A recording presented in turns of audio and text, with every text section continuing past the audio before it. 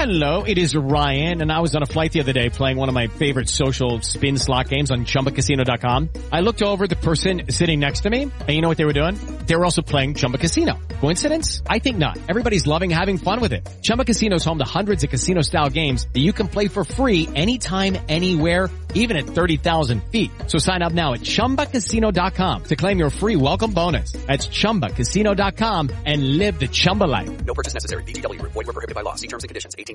New York City has implemented what is the most draconian lockdown we have ever seen. You now, if you live in New York City, need to have 2 vaccinations if you want to use any public accommodation, except for some exceptions.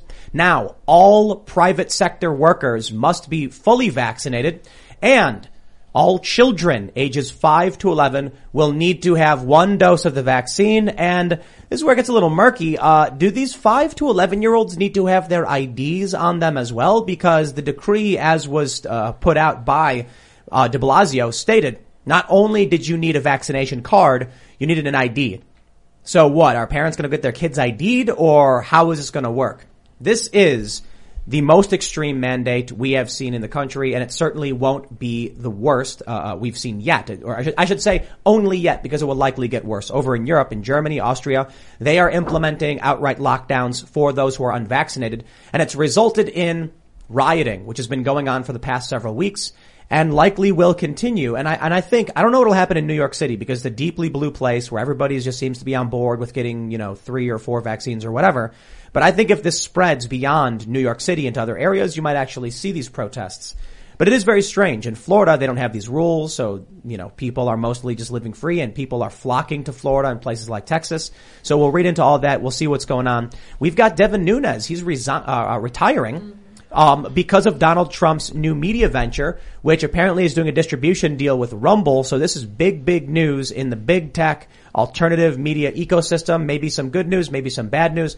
And then we got a bunch of news about Jussie Smollett. Mm-hmm. He testified today, Jussie Smollett, for those that don't know the Dave Chappelle joke, and Alec Baldwin. So we're going to get in all of this stuff and break it down for y'all. Joining us today, back again, Mr. Daniel Turner. Always great to be here. Thank you very much. Daniel Turner, Power of the Future, Daniel Turner, PTF. It's great to be here. Thanks for coming back for like the 50th time. Yes. Awesome. We always love having you around. Thank you. And I'm here. Yay! There he goes yelling again. And I'm wearing one of my favorite T-shirts that I absolutely love to wear. It was really fun wearing this T-shirt in Austin, since there's a lot of communists and conservatives there. I remember meeting a young, I think he was a communist, because when he first saw my shirt and he saw the picture of Karl Marx, he was excited and giddy and talking. And then midway, he read the headline of what it says here, and it says a quote from a homeless man, which says, and I read to you carefully, "Gibbs me that's," and then his demeanor changed and he got all weird. And then he was like, "Oh, okay," and then he didn't want to help me around the store. Conservative kind of like jeered at me, like, ugh. And then he like finally read the shirt and he was like, "I love this shirt. It's freaking awesome." And if you want this shirt, you could get it officially on thebestpoliticalshirts.com and support me and my efforts that way. And Ian, I have to say, you look like you got jumped by some Teletubbies recently. Are you okay? I feel like a snow cone, dude. I love it. Tim actually found these at the store and just felt compelled to dress me up. Oh, yeah. Dude, I love this outfit, man. It's super warm. I don't know if it's fleece or something. It's like, what is it like? It looks like sherbet. Sherbet. Sherbet. When you get that scoop, The beanie's got a mushroom on it. Mm-hmm. And he's wearing an orange beanie with a mushroom. I was like, look at this beanie. It's got mushrooms on it. Yeah, you can't. It's got a mushroom. I like it. I dig it. I'm jealous. It's so warm, dude.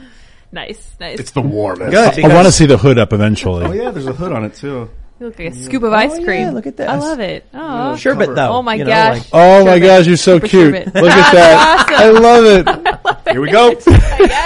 That is a huge that way. Get learned. I freaking love it. Big brain. Awesome. Okay, well, I look really boring compared to Ian. I'm just wearing my black sparkly sweater. I really like these colors. I'm also here in the corner pushing buttons. Very excited for another Monday night with you guys.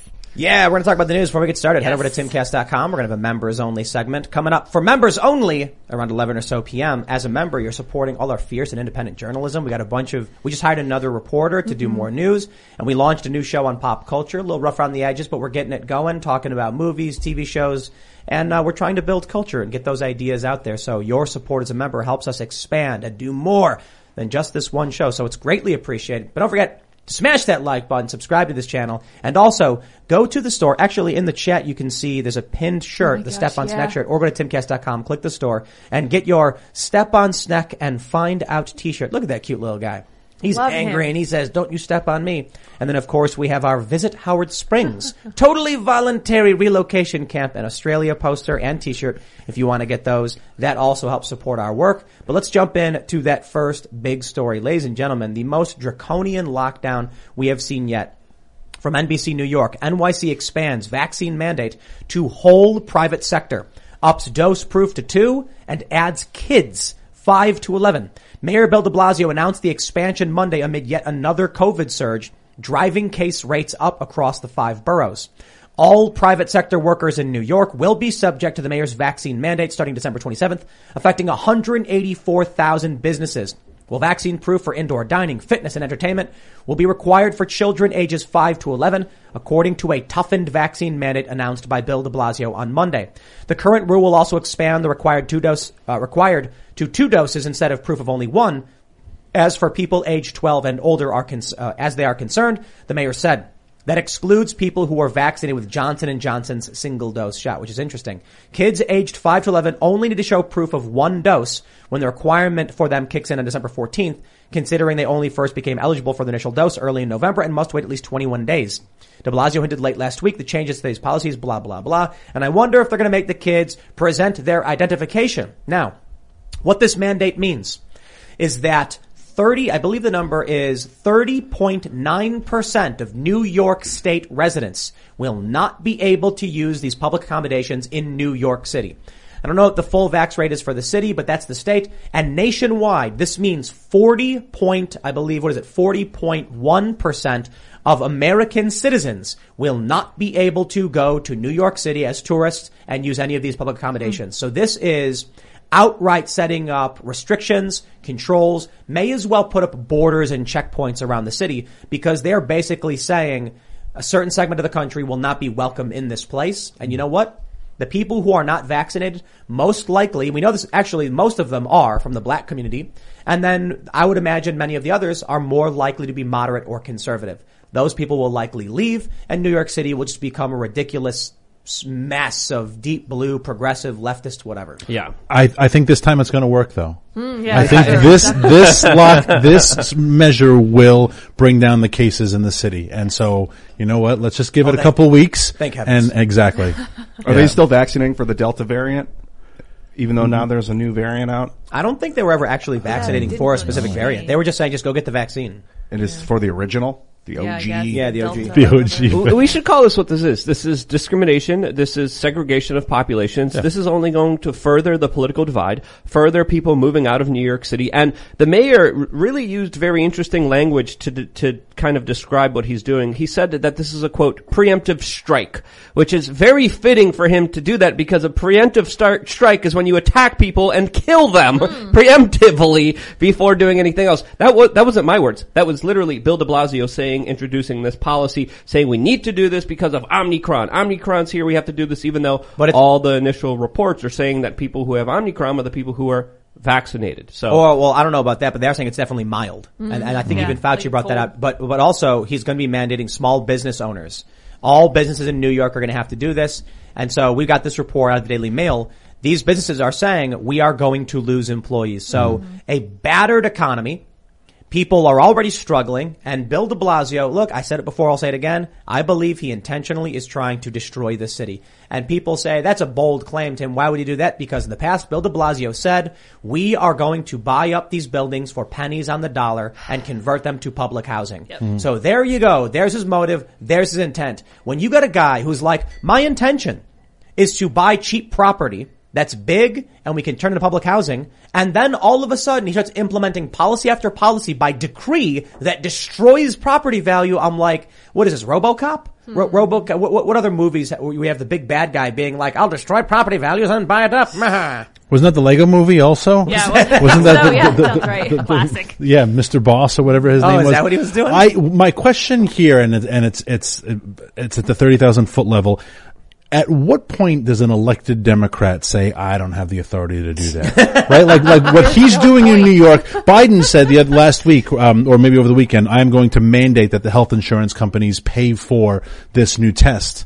And the insurance companies must have been like, does he have the authority to do that? Like, it amazes me that elected Democrat leaders, they never look at an issue or a situation and say, oh, that's above my authority level. Everything they want to do, they feel that they have the right to do. You're making me want to run for office as a Democrat. Yeah. Cause you know what I would, no, not for like any reason to be like, I'm going to buy buildings. I just be like, if you work in the automotive industry, then you have to bring me one of those Belgian waffles. Yes. Have you ever had those things? So the good. Waffles in Dingus in New York, those carts that are all over the place. Do you know what speculoos is? Oh my god. No. Yes, Cookie butter. So good. Cookie Okay. butter. It's those Biscoff cookies and they pulverize it into a paste. Okay. Smear it on a sugar waffle with whipped cream and I'd be like, oh, you gotta do it. And then what's gonna happen? They're gonna be like, I'm not doing that. I'm like, it's a mandate. It's mandated. It's a mandate. I mean, clearly what they're doing is unconstitutional. And this is already ruled by the courts numerous times as it pertains to Joe Biden. Now, so Joe Biden's like, I hereby decree federal workers have to do this. And then multiple courts are like, nope. No. And the private sector, lawsuits are already going through and the Republicans are saying they're going to vote this down through their, special power that the Senate has to challenge an executive order.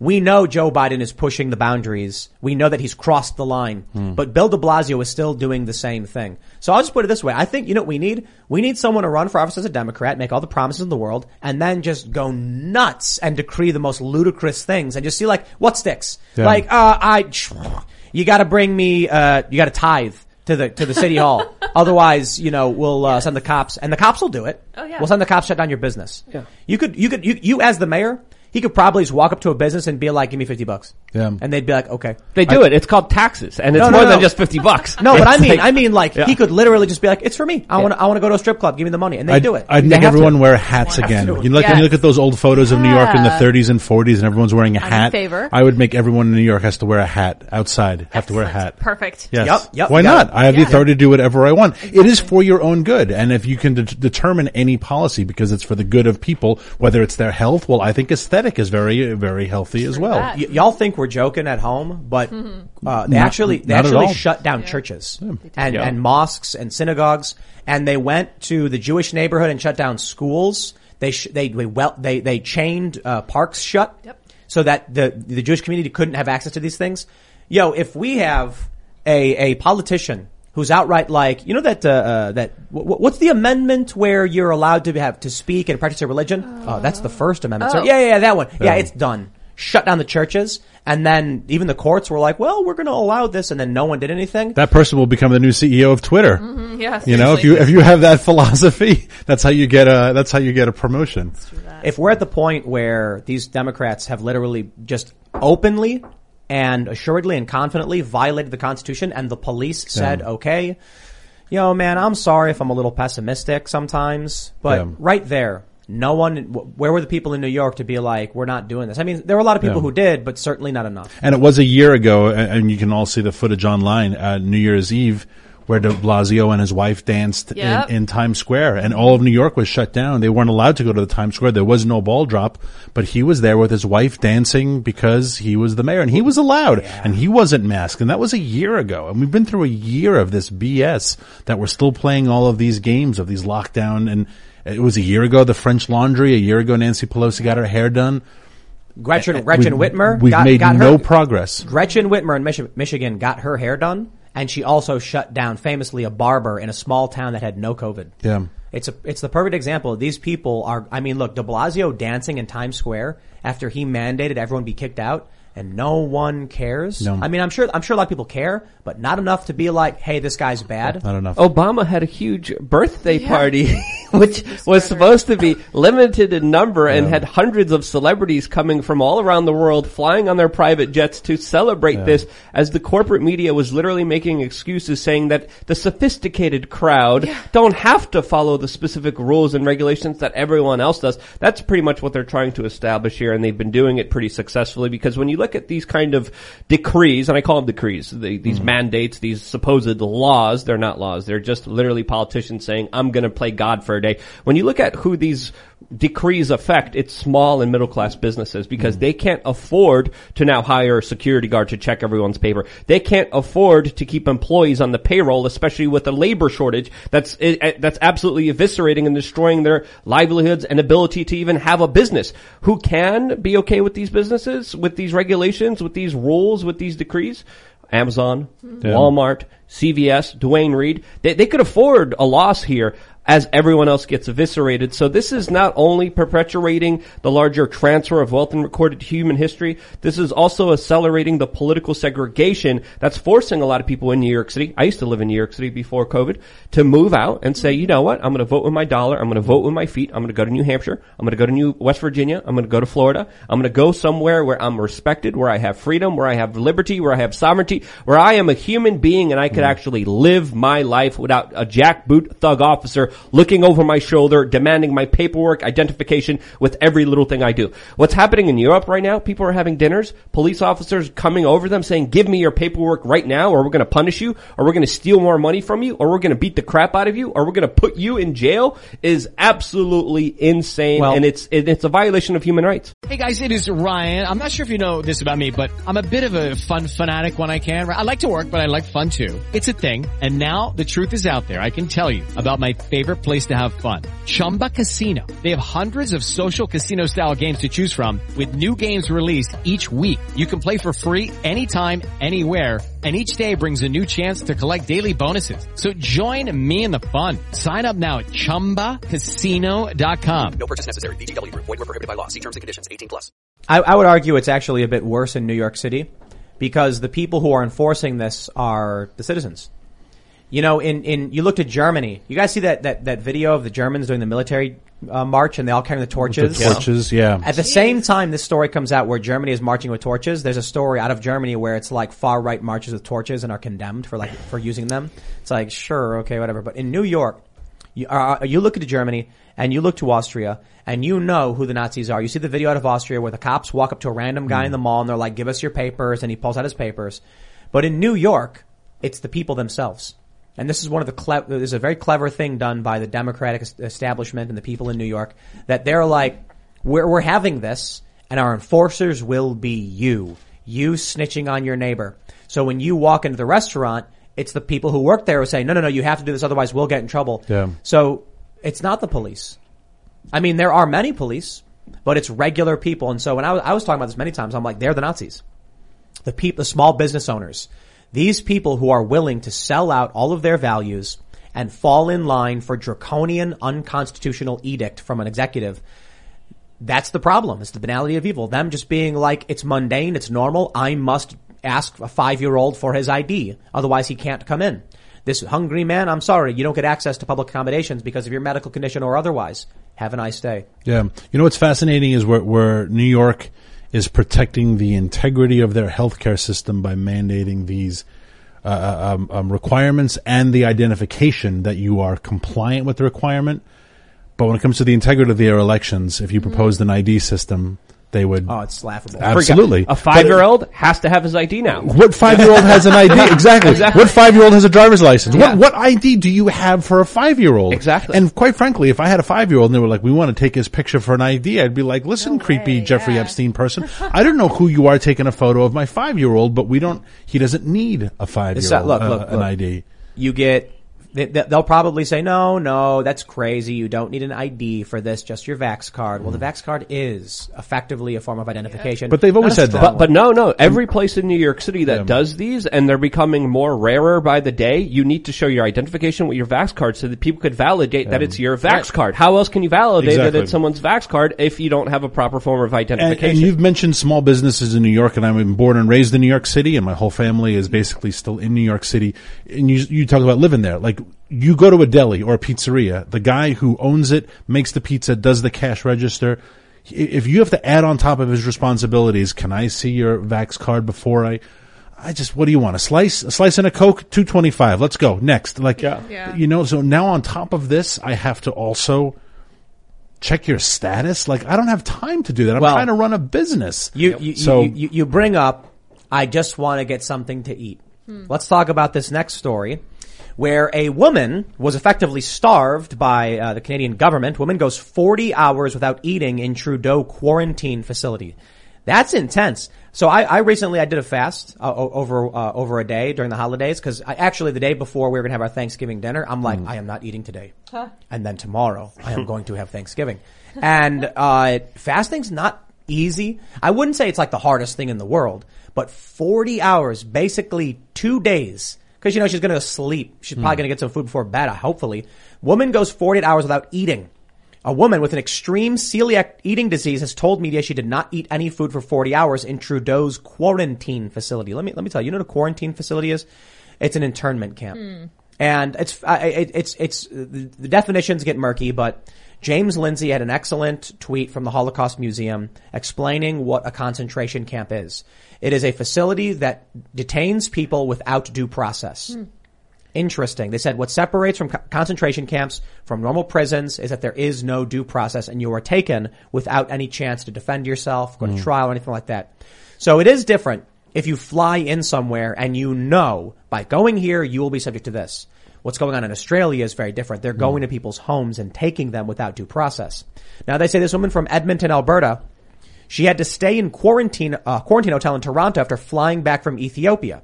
The woman did not eat as the facility did not provide her with gluten-free food. Celiacs can become seriously unwell if they break their strict diet. The woman and her husband had to quarantine until they received a negative test result, as they had been to South Africa recently. This is despite the fact that her husband had 3 doses and she had 2. They were quarantined at the Hilton Hotel. The woman said she had to be careful with the food she eats. So I've known people with celiacs who get sick to the point of hospitalization if they eat gluten. So it's like an allergy. I don't know if allergy and celiac are not the same thing, are they? No, I don't think so. Celiac is an autoimmune disease, which a lot of my family has because for some odd reason it's very common in Irish women. Huh. Yeah. Really? Oh, I'm lucky. Yep. Jeez. So I have a lot of female cousins who have celiac. And so it's not an allergy, it's an autoimmune disease. I think my friend had an allergy and they were legit, can't eat it, get sick, swelling, potential anaphylaxis and stuff like that. And, you take it seriously. So if you're being forced into quarantine, but they're not providing proper accommodation, this is just, I'll put it this way. There's a big difference, like I said, if you choose to fly into a place where they're doing this. That being said, I still think it's a violation of human rights to bar people from traveling with this coercive method. Basically what they're saying is when they initially launched this, I think Australia and Canada were it's $2,000. If you fly in, you've got to pay for the quarantine. Yeah. And so that's basically saying, sorry people, only if you're rich. So I think we're at a point where it feels to me like everything they're doing is a coercive measure to just push people down. They don't give you the right food. There's videos of people and they take photos of their food and one guy was like, here's what I was given. It's 1 slice of bologna on 2 pieces of white bread in a quarantine. And now you have in Australia, they're upping it to taking you from your home randomly without you traveling. Yeah, well, it's incremental. First, it's just going to be 2 weeks to slow the spread. Then it's just wear the mask. Just take this vaccine. Just take a second vaccine, a third vaccine, a fourth vaccine. Oh, you want to travel somewhere? You can only do it if you're rich, if you're established. And this isn't the first horror story from one of these quarantine facilities, quote, quarantine facilities. There was multiple stories of women getting assaulted. There's multiple stories of security guards literally going into the rooms, which they have to keep open for security guards having their way, with people. Again, family-friendly show, so we're not going to go too into the details here, but absolutely disgusting things have happened, all in the name of government looking out for your safety and security, and they're not doing any of those. This is a larger power grab. This is all about acquiescence. This is all about slowly pushing you to comply with a bigger and bigger and bigger request, and it's only going to get worse from here, in my opinion. Yeah. I think the message takeaway, if it's possible, is what we saw with a lot of the Biden mandates when people just said, I'm not going to comply. And then the courts ruled in our favor and said, yeah, this is a total violation. Hopefully New Yorkers, it's going to take one small business to be the first one to say, you know what, we're not checking IDs. we're not. And then another will follow and another will follow. But that first person to take that risk, though, is... Well, it's happened. Yeah, and they have to do more of it. There was a deli, and then this one guy went around with flyers, handing them out, and they started putting them in windows. That bar in Staten Island also, that guy was pretty famous. I forget his name. There was a bar in Staten Island who refused to shut down, and he had been... The gym in New Jersey, those guys are on TV quite a lot. Well, I was in New York City a couple days ago, and no one's enforcing anything. Good. No one is asking people to wear masks. No one asked me for my identifications or vaccine papers. I went around. Some people are complying, some people aren't, but businesses, especially if you run a business in New York City, you can't do everything. So to enforce this ridiculous decree where everyone has to give up their ID and medical records just to go into a store, I mean, even the people who do comply aren't for this because people forget their papers, they lose their papers, they lose their documents. Their whole identification system is on a piece of paper that literally anyone could print out, which the federal authorities have made illegal to do so. Yeah. But using federal government logos or anything like that. Exactly. So, well, right now in Florida, I think it's Advent Medical Network, a big hospital, announced they've suspended their vaccine mandate because the courts have ruled unconstitutional or they've effectively frozen it. So the interesting thing is, I think this was Biden's strategy all along. I think the strategy that we're seeing from these governments is tell people you have to do it and then cross their fingers that people will do it before they realize the government has no authority to do this. So Biden's like, we're going to mandate this, it's done. And it's like, that was a press conference. There's no decree. There's no executive order. But then businesses come out and they just say, well, Biden said we have to, so everyone go do it by this date or else. A bunch of people then say, okay. Then they come back and say, oh, you know what? They just said we don't have to do it, so you don't have to do it. If that were me, if I worked for a company, I'd file a lawsuit against the company. Yeah. And I'd be like, hold on. Joe Biden never issued the decree. Joe Biden never formalized the executive order. OSHA eventually put out the rule and it was suspended. But before then, a lot of companies, like airlines, were like, well, Joe Biden said federal workers and contractors have to have it. I would then say the company lied, use it as an excuse, decreed we get an irreversible medical procedure. I can never take that back. I'm suing. And it's not just New York City that I experienced a lot of people just not complying, not going along with this nonsense. It's also being reported in Ottawa that by and large their vaccine mandate has failed because of the labor shortages and businesses not being able to be open because of these strict rules and regulations that they have on people. And another aspect of these mandates that we have to understand here, they're cruel and unusual because also of the larger question of liability. So if I get hurt and I get forced to take this vaccine, who's liable? I am. I'm paying the medical bills. The person who forced you to do this, the government that forced you to do this, the pharma that created this product, they're not liable for anything that happens to you if you are hurt or injured during the process of this, vaccine. So that's another aspect of it that people need to understand. And a lot of people are asking the very basic question, you really want me to take this? Why don't you take some liability on yourself? So there's stories of people coming forward and saying, look, I'll print a liability form. You just guarantee liability for yourself if you're forcing me to do this. And many businesses are like, okay, you don't have to take this vaccine. I told people, if you work for a company that says we're doing a vax mandate, show up the next day and be like, I think it's wonderful you're doing this. Absolutely. Now, this is a liability waiver saying that you as an employer are requiring this for me and you assume all risks associated with the medical procedure. See what they say. And if they say no, I'd be like, that's really interesting. Why? You don't think it's safe? And then if they say, well, why do you want us to sign this? I'd be like, well, because you're requiring it. Like, if I told you I required you to drive a car and then you crashed the car, who's responsible for it? Yeah. Like the business, like if I was driving a pizza truck for a company and then and someone hits me, that's injury on the workplace, right? So they deal with it.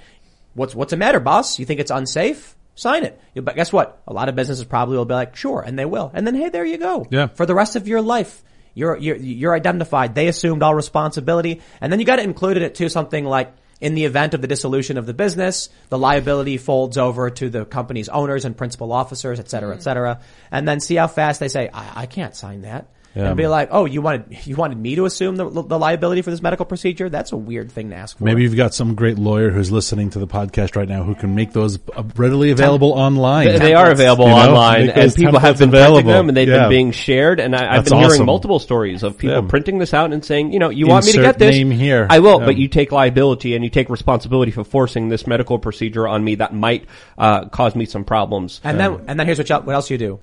If they say no to that, you have a backup and say, oh, okay. Well, the next one says that you are refusing to assume the liabilities for requirement of the vaccine, and thus will not be punishing me because you decided you didn't want to sign this form. So, I mean, you could do clever things. You could say like, the liability waiver is actually like a request form. Like, this is the document saying that you are hereby requesting I get the vaccine for continued employment. And then, it also includes assumption of liability and all the standard legal stuff for your request. And then if they say, whoa, I don't want to sign that, you can be like, well, if you refuse to sign the document saying you require me to get the vaccine, sign this one saying you are hereby exempting me from the vaccine. You gotta sign one of them. Yeah. They'll be like, oh, no, I won't sign either. You just got to do it. Like, oh, then sign the one that says I got to do it. Prove it. Yeah, or just respecting people's exemptions. There's people who literally can't take the vaccine because of allergies, because of previous medical conditions, because of religious beliefs. You have to respect people's individuals' beliefs. I mean, and their own individual medical history. We get it, but we're so far beyond that at this point. We are. Like, how long has it been since? It's been months. I had a Fox News van pulls up, and they're like, "Hop on, Tim," and I was like, they just decreed the mandate for the first time in New York, and there's no medical exemptions. And I look back at that interview, which like apparently got picked up, and I was like, that was a stupid argument. I was like, how dare they mandate this with no medical exemptions? And now I'm just like, how dare they mandate this, period, regardless. Yeah. But I feel like it's just, I don't know what else to say other than, hey, this keeps happening. It's going to keep happening, and it's going to be escalated. They're going to turn up the heat. So I don't know what else to tell you other than get out of cities. Because people in New York keep voting for the same thing. And so long as you got people living in the Matrix and you don't want to live there, well, you got to choose to take the blue or red pill. I would say New York City is copying Europe's homework. Europe is copying Australia's homework. And that's the plan that they literally have envisioned for everyone in particular stages. They just call it different names. But essentially, when you see the larger implication of this social credit score police state that they're putting on to everyone, it's happening in different layers and different stages. New York City is going where Europe is, and in Europe, it's going to such an insane level where Italy just joined Austria and Germany with their new lockdowns against the unvaccinated people, and they just implemented their super green pass. But Austria is literally putting forward a decree that by February 15th, people have to be vaccinated or face penalties from the state, which may include fines or jail time for not taking a vaccine. Which means if you're at home, you don't even go outside, you're on lockdown because of the government, you still will be punished for sitting at home in isolation by yourself. The government is making legalese language exempt from the Nuremberg Code to literally force their way into your life, even if you don't participate in society. The Nuremberg Code thing is hyperbole. It's people who don't understand what it says. A bunch, like even the Post Millennial put out an article saying that, European Union chiefs wants to do with the Nuremberg Code. She never said that. She didn't say that, but they're implying it because she said that we should maybe have a vaccine mandate. She didn't even say we should. She didn't say we're gonna do this. She said maybe there's something European countries should do. And then someone took that and said, well, that would violate the Nuremberg Code because the Nuremberg Code says to participate in an experiment requires consent. And so I'm like, okay, y'all are playing semantic manipulation. Break this down properly, because here's what's going to happen. You're going to get someone who's going to see that story from the Post Millennial, and I like them. We're fans of Libby Emmons. But they're going to be at a family gathering or whatever, and they're going to say, the chief European Union lady said she wants to get rid of the Nuremberg Code now. And then they're going to pull up on Google and be like, she literally never said anything of the sort. She said she wanted to start a conversation about mandating vaccines throughout all of the European Union. That was the conversation. Which then if you start from there and talk about to what degree the vaccine is experimental. So, the argument is that because there's no long-term testing, and because they don't have, the insert says, like, we don't know the risks to pregnant women, people are arguing, well, that means it is experimental. And it's like, sure, there's a big difference between saying we're going to force someone to drink vodka and watch Ratatouille, because that's like some of the experiments they do at these universities. That's actually one of them, the ones I did. They gave me vodka and then I think I watched Ratatouille. That's a great movie. And they wanted to see I did an aptitude, like a general, quiz at the end of it. But that's experimentation.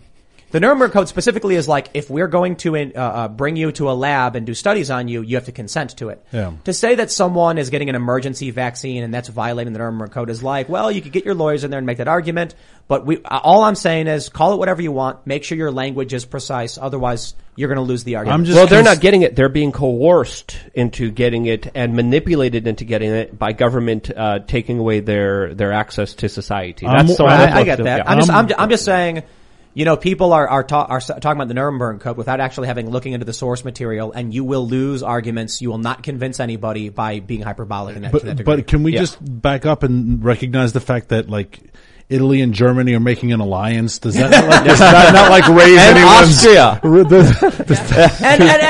what did exactly? And what did the Quillette people say? They were like, Tim Pool is raising the specter of the Holocaust. Not only that, but German soldiers are literally marching around with tiki torches, honoring their leader Angela Merkel, as 150 major German corporations just announced that they're going to conduct the largest vaccination promotion effort ever, literally regurgitating the government's talking points, trying to impose their will on the people of Germany. So there's a lot of historical parallels. Let's pull this up. We got this story from thelocal.de. This is a German news source. Explained. Why is German Twitter up in arms over a torchlight military parade?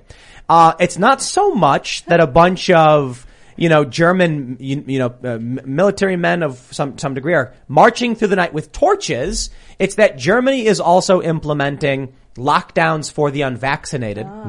We're seeing in Australia, now this is outside of Germany, the internment camps where you will be taken from your home with no due process and then detained in a little tiny box where they tell you can only go outside to do your laundry. You can't, or you have a balcony, sorry, but you can't cross the line, you'll be fined $5,000. So Germany, as Daniel just mentioned, Italy, Austria, all coming together and being like, we are going to mandate this injection upon the populace, otherwise you can't have food. And now they're marching around with torches. Does their camp have a little sign above it that says like the vaccine sets you free or something like that? Yeah. Those are the arguments that government bureaucrats have been making. Take this vaccine, do as you're told, and you're going to gain your freedoms back. You're going to gain your access to society back. You're going to be able to go to a restaurant and purchase food. Well, even Biden has hinted at that. More than hinted at it. He said that as much. And that's such a backwards, insane kind of critical way of thinking that we have to first understand on face value. They're the ones who took away normal life. They're the ones who took away economic prosperity. They're the ones who took away our ability to live a normal, prosperous, happy, healthy life. They're the ones literally implementing policies that have created more depression, more suicide, lack of economic opportunities, have impoverished people, and literally have stolen their wealth right in front of them, literally disappearing the value of their dollar as it sits in their hands. The value of the dollar is being extremely devalued.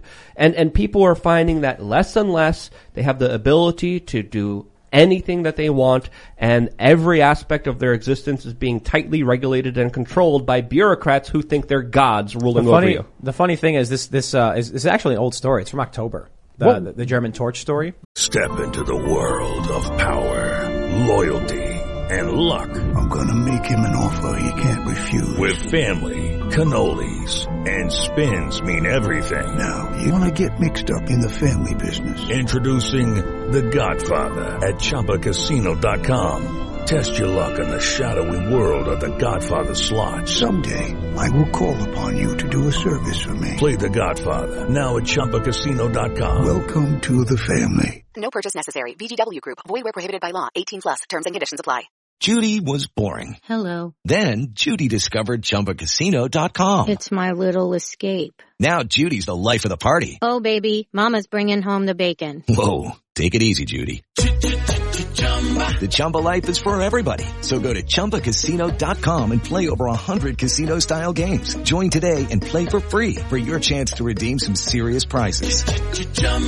ChumbaCasino.com. No purchase necessary. Void where prohibited by law. 18+. Terms and conditions apply. See website for details. What were they marching about though? It is kind of weird to have they were celebrating Angela Merkel, and this was a payover. They were marching to honor those who risked their lives or lost their lives in their operations in Afghanistan as part of the withdrawal. And so this was back in October. This story, at least, I don't know. Maybe they did it again for Angela Merkel, but this is the story on the local. And the funny thing is, they're marching next to the Reichstag. Is that how you pronounce it? Yeah. With torches in their hands.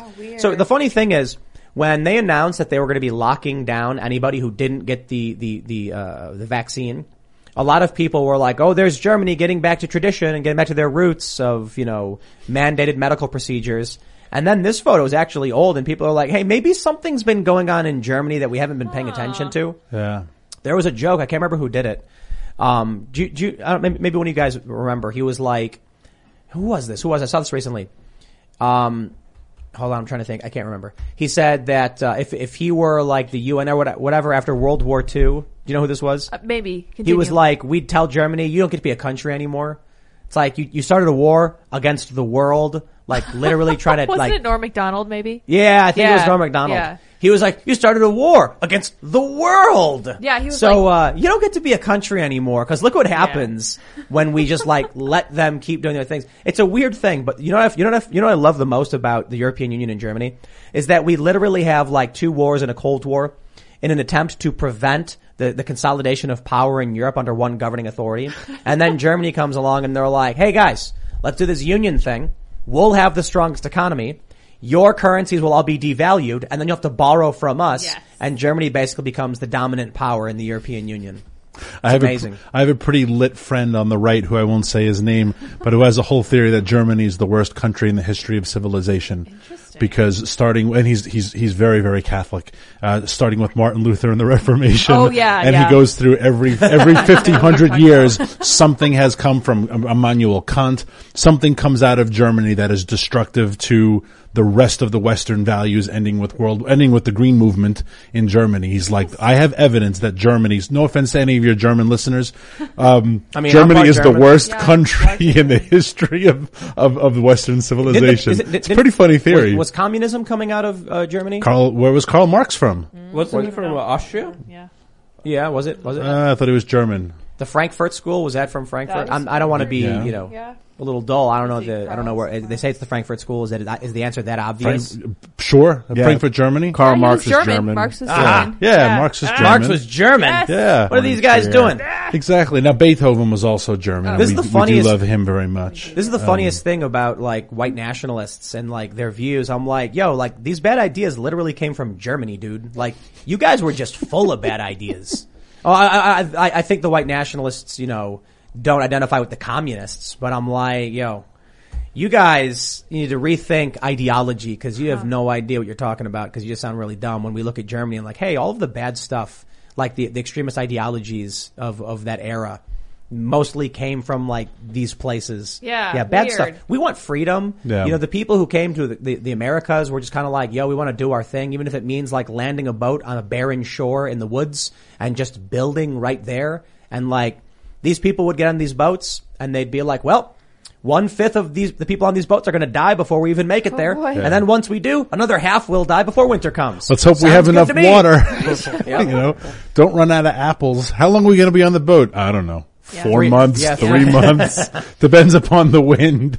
Yeah. What they have to bring like limes with them? How did they pull that off? Did everyone just have scurvy and they were all like hunched over when they arrived? I can't imagine the folks who did it for back and forth full time, the traders, right? Hence the Dutch East India Company being, I think still to this day, considered the most wealthy company in the history of the world. Yeah. But imagine going across seas and you do it again, you come back, you go back. Holy cow. The amazing thing about it was how many people they killed over making food taste better. Yeah. It's like, dude, sometimes like when I have steak, we just do a little salt on it, I guess. But man, they were ready to like colonize, invade, destroy, burn, pillage, murder, and enslave. Did I say that? All because they were like, food must taste better. Cinnamon, pepper, saffron, black peppercorn, man.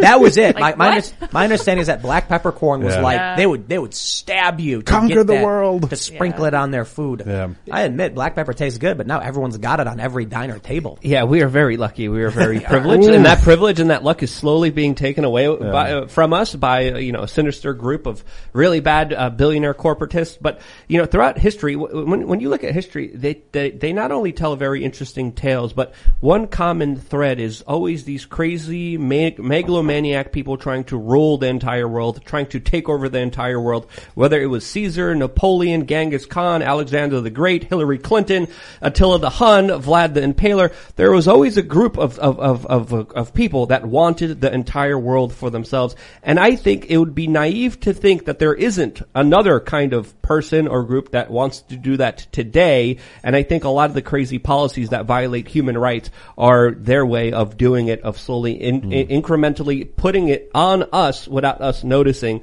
that there is someone trying to have control of everything. There's of course competing interests of very powerful individuals who want control of a lot of things. That's just history, like you were mentioning. But I think back to the movie The Patriot, because I love that movie so much. When and you guys have seen it with Mel Gibson. Sure. He's meeting with, I think, Cornwallis, and they're discussing, officer exchange or whatever, and it's like a trick or something.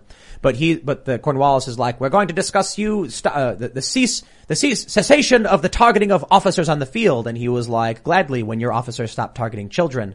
And then apparently that scene, like the British got really mad, like the actual British were like, we've never done that. That didn't happen. But anyway, I digress. The point was, in that film, they make the point that during war, they'd be like, okay, we're all going to go out and march and kill each other, but spare the officers. And Cornwallis was like, could you imagine what battlefields would be like without gentlemen in charge? It would be chaos. This is the same attitude. It persists today. The ultra wealthy elites are like, oh, we'll go to war, but don't worry. If you lose, you're fine. We'll take care of you. You'll go into exile, whatever. We'll just kill all of your civilians and citizens. And then you, as the wealthy and powerful elite, for the most part, you're spared. Except when it comes to more modern warfare. Now it's like if you defy the established order, like they'll invade your country and they'll just burn everything to the ground. Like Hillary Clinton, we came, we saw, he died. Now it's gotten like just very straightforward war, death, murder, etc. Or they will cancel you. That's also another way. And I think the more we're moving from modern warfare, we're moving into a different form where I think it's psychological. I think people inflicting harm on themselves after being brainwashed and propagandized is an aspect of this that we should be entertaining, because if you look at the kind of biggest increase in cause of death, suicide and deaths of despair are becoming more and more common, and they're growing every single day. So I wouldn't be surprised if that's another layer, another aspect of fourth generational warfare, or some people would say fifth generational warfare. I think we have to entertain all of those aspects, especially because this concept of one person bombing and attacking and conquering another place has failed throughout human history. And I think there's powerful people who are a lot smarter than that, and they have started to implement it in a different way where it's not really that obvious, because if it was, too many people would resist them, just like in recorded human history, they resisted them and they weren't able to fully successfully take over. Well, let's talk about La Resistance. Yes. We have this story from the Post-Millennial. Trump's new media platform and Rumble have distribution deal. There is a lot of good to discuss here. There's also a decent amount of bad and concern. And the notable thing here is they say Howard Lutnick, the CEO of Rumble's parent company, Cantor Fitzgerald, stated on Monday that they have worked out a distribution deal with Donald Trump's planned Truth social media platforms. I want to say right now, when they say that, the CEO of Rumble's parent company is Cantor Fitzgerald. That means Rumble is now a subsidiary of institutional Wall Street investment firms that are one of 24 investment firms that can do direct dealings with the Federal Reserve. So this does not sound to me like an independent, free, safe place to run your business. It sounds just like they're building the B side to big tech. Yep. However, that being said, you were saying earlier that this Lutnick guy was like a big Trump supporter. Yes, the CEO of Cantor Fitzgerald is. I totally get your point. But there's good news here. That's why I bring it up. There is good news. I mean, we do need alternatives, and I think a plurality of voices is the way to go. But yeah, I share your concern that if it's just owned by another Wall Street company who is going to have to follow SEC regulations, and SEC regulations under this administration could be, unless 75% of the board of all of your subsidiaries are made up of people who we agree with their political persuasion, then you can't get your, you can't trade on the big board. There's a possibility here that this is a massive concerted effort among powerful interests to counter the woke establishment big tech. Because Rumble getting this access and getting this investment, getting this power could be a good thing if you believe in this stuff. I think the bigger risk is, Ian mentioned this, as soon as they go public they did a SPAC, a special purpose acquisition company, Rumble opens the door to Vanguard, was it State Street, BlackRock buying up percentages of the company and then putting pressure on them, and then they're basically just Google again. So it's almost like there's a fear of a controlled opposition.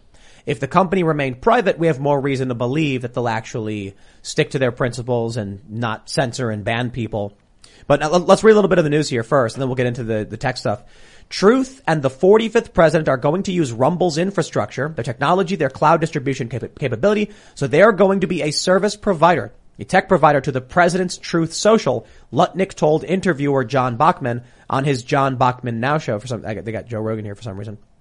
Rumble, a video-based pro-free speech platform, works in a similar manner to other streaming services. And full disclosure, we here at Timcast, we use Rumble infrastructure, and we are more confident we won't get banned there. But that being said, we'll speak honestly. Lutnick continued during the interview. What this is people with political ideology being asked to leave YouTube. Comedians are now coming over. Gamers are coming over. It's a broad group of people who don't want to be censored. They want to be able to speak their minds, speak their truths, and speak their opinions. So I think Rumble, which is neutral down the middle, I think it's going to get a huge following of people who just want to speak their minds. Lutnick further iterated that Rumble, after the deal struck with this company, will now have the money to now go do whatever they want to do. I mean, that's potentially good news, right? Right off the bat. This means that all the people who are worried about not having a way to compete with YouTube's infrastructure can now go somewhere else, and there's going to be revenue there. What Rumble needs to do right now is they need to use as much money as they can to create a comparable partner program that YouTube has. Because the number one thing that keeps people from leaving this platform is audience size, but more importantly, for newer creators and new talent, it's the fact that YouTube is subsidized by Google, Alphabet, whatever. So YouTube costs Google money, but they subsidize it so that people stay on this platform. If Rumble can do the same thing, and I also think they do got to clean up their interface, and their website needs it's a little messy. Then people are going to be like, look, if I'm going to start a channel somewhere, why go on YouTube? Someone who's making a new channel is going to speak out and speak up against all of this, this BS going on around the world. They're going to say, if I go on YouTube, I'll get a strike, right? Like Elijah Schaefer and Sydney Watson, for instance, on You Are Here, they've gotten how many strikes already? Like takedowns, a couple? 2, yeah. Already, and the show's new. So there's going to be a lot of people being like, I just do it on Rumble. I don't have, people without big followings, without a ton of followers will just be like, I'll start a Rumble channel. And then at the very least, I can make money there the exact same way I could make it on YouTube. Well, it's funny that the same article, I assume this is from today or the last couple of days, this article, Axios has a totally different spin, where I think the headline is, I should pull it up. The headline is something like, the right-wing echo chamber. Yes. And it's funny. It's, first of all, to think that like the left isn't just one echo chamber, right? Like every single publication, newspaper, TV outlet is literally just saying the exact same thing as the DNC. And it's insulting to call it an echo chamber because it's not. It's a platform. Well, but it's just, it's Axios' spin. We have the article right here. This is how the media lies, right? Right wing builds its own echo chamber is an opinion, and it's also incorrect. It's a false framing. But for them to put this on a news article, it shows you the why we need alternative platforms in a way to counter this. It's not an echo chamber. Just because different right-wing websites exist doesn't mean people don't read other news. An echo chamber would be a cultural phenomenon where people are like, I'm not going to watch any other news. But we know from the data, conservatives get about a third of their news from mainstream liberal or leftist sources, whereas liberals get 5%. So what we're actually seeing here, the news is right-wing media emerges. And it's not even right-wing. It's independent, moderate, libertarian, and conservative. You know it's an echo chamber? The YouTube front page. You go on that and it's the same voices, the same political opinions regurgitated to you in so many different formats. I'm skeptical. Apple News. Whenever you swipe to the left and you get to the news thing, look at the top stories on Apple News, echo chamber. So sorry. Same talking points, same headlines, same kind of narrative. Nothing deviating from, of course, the larger agenda that's set against the American people. But, I'm skeptical of Rumble, but it's going to be very interesting to see how they're going to kind of traverse this online landscape, where they're going to go, how they're going to be different, or if they're just going to be sellouts. I'm skeptical because of things like the ESG, the environmental, social justice, and government's social credit score that a lot of top companies have to be compliant with. And the more essentially woke you are, the more you sell out to the agenda and narrative, the better score you have, the more investment money you have, the more economic opportunities you have, the better evaluations you have. So this is a key indicator of how it's going to be playing out for many large corporations. So to see Rumble in this system, if it's going to be played by it, if it's going to be destroyed by it, I think it's worth starting a conversation about, because it's going to be very interesting to see if this is just going to be another sellout major big tech company that has a bunch of people at the top who want to make a bunch of money, or if it's going to be something that actually challenges the status quo, challenges the current infrastructure that people have to fight with, that destroys free speech in the First Amendment. I think it's like, challenge me, the stronger the push, the more powerful I become. Yes, challenge me, get bigger, get stronger, and then I'll buy you. Well, do it. They have the One Ring. They're trying to defeat Sauron with another One Ring. They're like, I can do it. I can withstand the pressure of being having $1 billion centralized social network with proprietary. No one can withstand that, man. They're coming with billions and billions of SEC's coming and the government's coming. Like, it's not Chris's company anymore. Rumble's gone. It's not, but I still think this is a big net positive, as much as I don't think it's a permanent solution. They mentioned at Post Millennial that Trump's anti-big tech social media startup raised $1 billion from investors over the weekend to fund the digital venture. Quote, $1 billion sends an important message to big tech that censorship and political discrimination must end. America is ready for Truth Social, a platform that will not discriminate on the basis of political ideology, Trump stated. This will be interesting because, look, I signed up for a Rumble. Not Rumble, Parler. We are on Rumble, but I signed up for Parler, like, okay. This is like the 80th time they've been like, this is the alternative. And then Trump now, I guess he's using the Mastodon code to launch his own version. Yeah, and they've acknowledged that as of yesterday. Oh, okay. Well, at any rate, this is one I will actually immediately sign up for. I'll be like, okay, I'll use this because it's Donald Trump. There's power behind it, and there's going to be a big push from everybody who wants to follow Donald Trump to be on that platform that makes it viable. One of the things that makes it really difficult for all these other alternative platforms is, are there people there to talk to? Yes. YouTube's got it, Twitter's got it, Facebook has it, but no one really cares about Facebook for the most part. Now these alternatives, they don't really have it that much. Even Rumble does not really have it. So what they did was they got, they paid for people like Siraj has a show there, right? Yeah. And Glenn Greenwald and a few other people were paid by Rumble to do, programming on their platform because they need people. Otherwise, why would you go there? Yeah.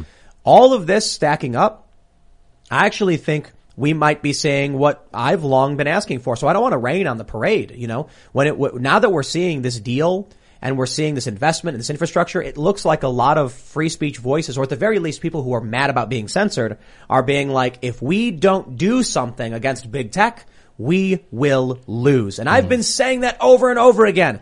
They think they can go in and say Section 230 reform, and I'm like, yo, you're sitting on fat stacks. Why don't you just be like, okay, here's $10 million to fund the initial infrastructure to get this going? Well, now there's $1 billion, and it was raised by investors buying through the SPAC. So all in all, I think it's pretty good news. But of course, we're going to get into the important part here. Did you think, my friends, it would be that easy? From CNBC, Trump SPAC under investigation by federal regulators, including the SEC. The SEC and FINRA probes were disclosed by a filing by Digital World Acquisition Corp., the special purpose acquisition company on track to merge with Trump Media and Technology Group. They're already fighting back. The government is coming after Trump and a social media platform because I think it actually is a threat to their established narrative BS. It's going to be interesting because Trump kind of plays like he's a part of the establishment and then kind of counters the establishment.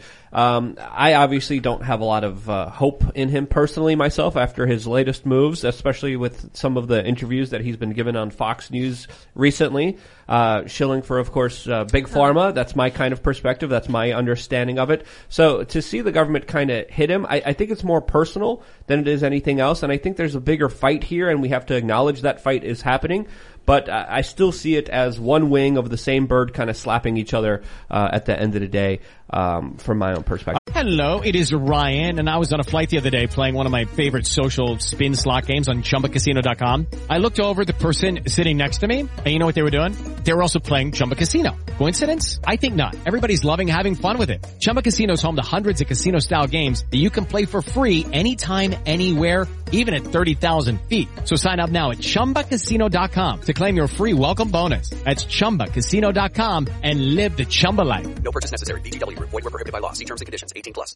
Judy was boring. Hello. Then Judy discovered ChumbaCasino.com. It's my little escape. Now Judy's the life of the party. Oh, baby, mama's bringing home the bacon. Whoa, take it easy, Judy. The Chumba life is for everybody. So go to ChumbaCasino.com and play over 100 casino-style games. Join today and play for free for your chance to redeem some serious prizes. ChumbaCasino.com. No purchase necessary. Void where prohibited by law. 18+. Terms and conditions apply. See website for details. I think if you are the social media platforms, look at what Zuckerberg did in the 2020 election through Facebook. Huh. And how Molly Hemingway's book on that is just absolutely brilliant. Her book Rigged and how Zuckerberg spent his way into flipping the election in key states for the Democrats. They're not going to give up that power pretty easily. So I'm not surprised that the FEC is going after this or the SEC is going after it because they don't want to lose their power. And the Biden administration, they use government authoritatively whenever they get the chance. That's the lesson they learned from Obama also. Heck, today also Merrick Garland announced he's suing the state of Texas again because of their redistricting, because they don't want the districts drawn that way, because they don't want it drawn that way, because they want to turn Texas blue. So what is their lawsuit based on? Based on the fact that we don't like Texas. And what did Bill Barr do? Nothing. Nothing. Look, Republicans and Democrats, they're both establishment. The reason the Republicans haven't been doing anything for years is because they're just stopping the populist movement and the working class from actually getting anything done. And the Democrats, because they have a bunch of ignorant young people just marching blindly behind them, they're able to, crack the whip and get away with it because of the tribal nature of what they're doing. But this should be alarm bells to anybody. Trump starts a media company and all of a sudden the SEC is investigating.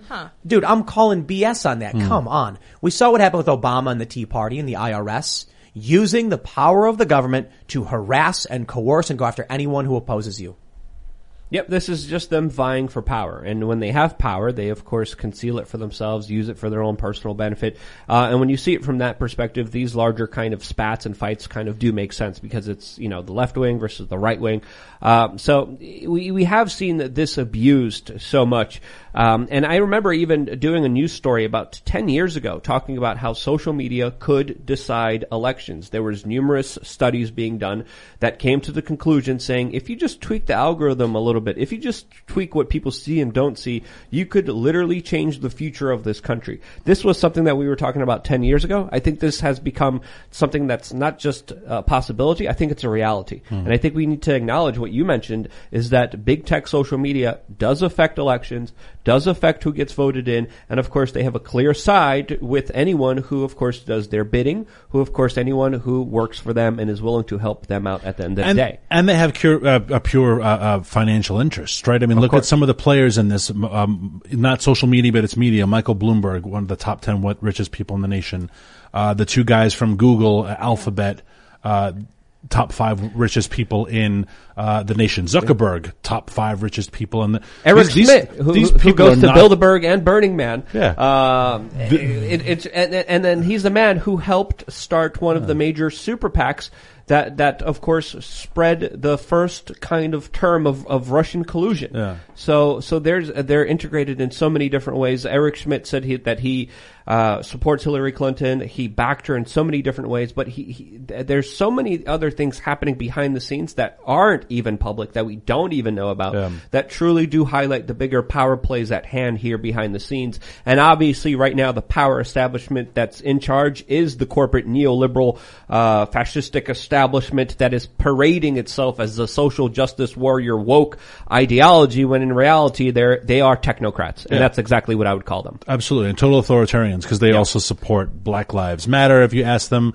we're all behind the Russia collusion. They probably all support vaccine mandates, and they're all worth $65 billion. They only support Black Lives Matter when it supports their divide and conquer agenda, when at the same time they pass initiatives that largely discriminate against them, just like these larger vax mandates predominantly discriminate against black people. And now, not only their opportunity to go to places inside, but now their opportunity to even find a job. Yeah. Where in New York City, predominantly the majority of people who haven't taken the vaccine are black. Now they can't get a job. No. So can't go to the library. You can't go to the library. You can't do anything. You can't. Yeah. They took away all of their economic opportunities, but these are the same people cheerleading. We support Black Lives Matter no matter what. No, you don't. You support your agenda and your power use the grabs. power of the government to crush their opposition. Yep. Exactly. But we got something interesting here. Devin Nunes is retiring. Oh, yeah. So he's going to be joining the Trump media firm. And I can't say I'm surprised that the feds are going after Trump's media firm, but he wrote a letter. He basically said, Nunes said in a letter to his constituents that he'll be leaving at the end of 2021 prior to the 2022 midterms. Recently, I was presented with an opportunity to fight for the most important issues I believe in. I'm writing to let you know I've decided to pursue this opportunity, and therefore I will be leaving the House of Representatives at the end of 2021. Rest assured, I have not by any means given up our collective fight. I'll just be pursuing it through other means. So Nunes announced his resignation. The Trump and Media Technology Group released a statement saying Nunes would be the company's chief executive officer. I would love to see to have Devin on the show to discuss this, Mr. Nunes, Congressman, and talk about what's going on with this, because I certainly believe Devin Nunes is a fighter. So I've been concerned about what's been happening with like the acquisition of locals and stuff. Seeing this, I do think there's another risk of big tech. Just because they say they're going to protect us and protect our rights and allow free speech doesn't mean that in 5 years' time they actually will. It'll be other people with other interests, another agenda in power, and the ability to censor you. So I'm all about decentralizing this stuff and then hooking it into the machine. What these people have been doing have been building a centralized system just to give themselves power. So it's one thing to be like, I believe everyone should have access to communication, and then it's another thing to see two warring factions arguing over which one of them gets to have control over the means of communication. Right. Yeah. I think the interesting thing about Nunes retiring, I just wanted to confirm that he is from California. He is from California, which means the governor will announce his replacement. Pelosi does not have a very big majority. He would not risk the larger right of center agenda if he thought anything was in risk. So I think Devin Nunes knows nothing's going to happen next year. Like my being there or replacing me with a Democrat is going to mean absolutely nothing to the agenda. Well, what does that mean? Does that mean the Republicans are or aren't going to win? That means that the House will be in total stall next year. They're not going to get anything through the Senate.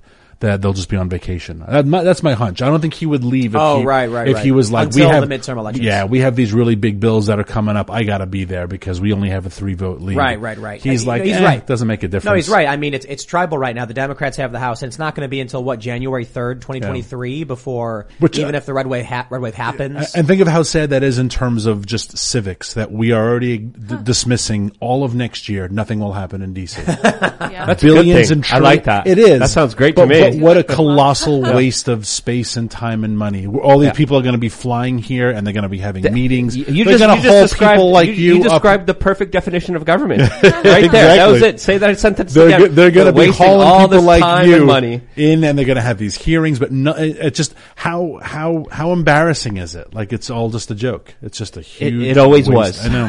It always has been, and it always was. And I think a stagnant government that keeps fighting itself and doesn't accomplish anything and doesn't pass new rules and laws is the best government. Yeah. An inactive government is the best government people could ask for because it doesn't get involved in anyone's business. I disagree, Luke, at this point. A government that begins repealing laws and adding sunset clauses to existing laws is the kind of government we need. If the Republicans had a backbone and actually did some of that, I would agree with you, but they don't. They usually comply, and they just want to add new bureaucracies, new jurisdictions, and new regulations that gives them power and gives them authority. I wish there was a political system or a political party that represented repealing a lot of the bureaucracy, repealing a lot of the dumb regulations that hurt small businesses, that prevent people from competing with Amazon and Walmart and Costco and whoever it may be. That's the Department of Commerce. Yeah. 17,000 people work there. Look at what a good job they're doing. Yeah. So Right. great. Yeah. So I wish there was the slow kind of recalling of all this nonsense. I wish we just had one rule. We talked about this on the show a number of times.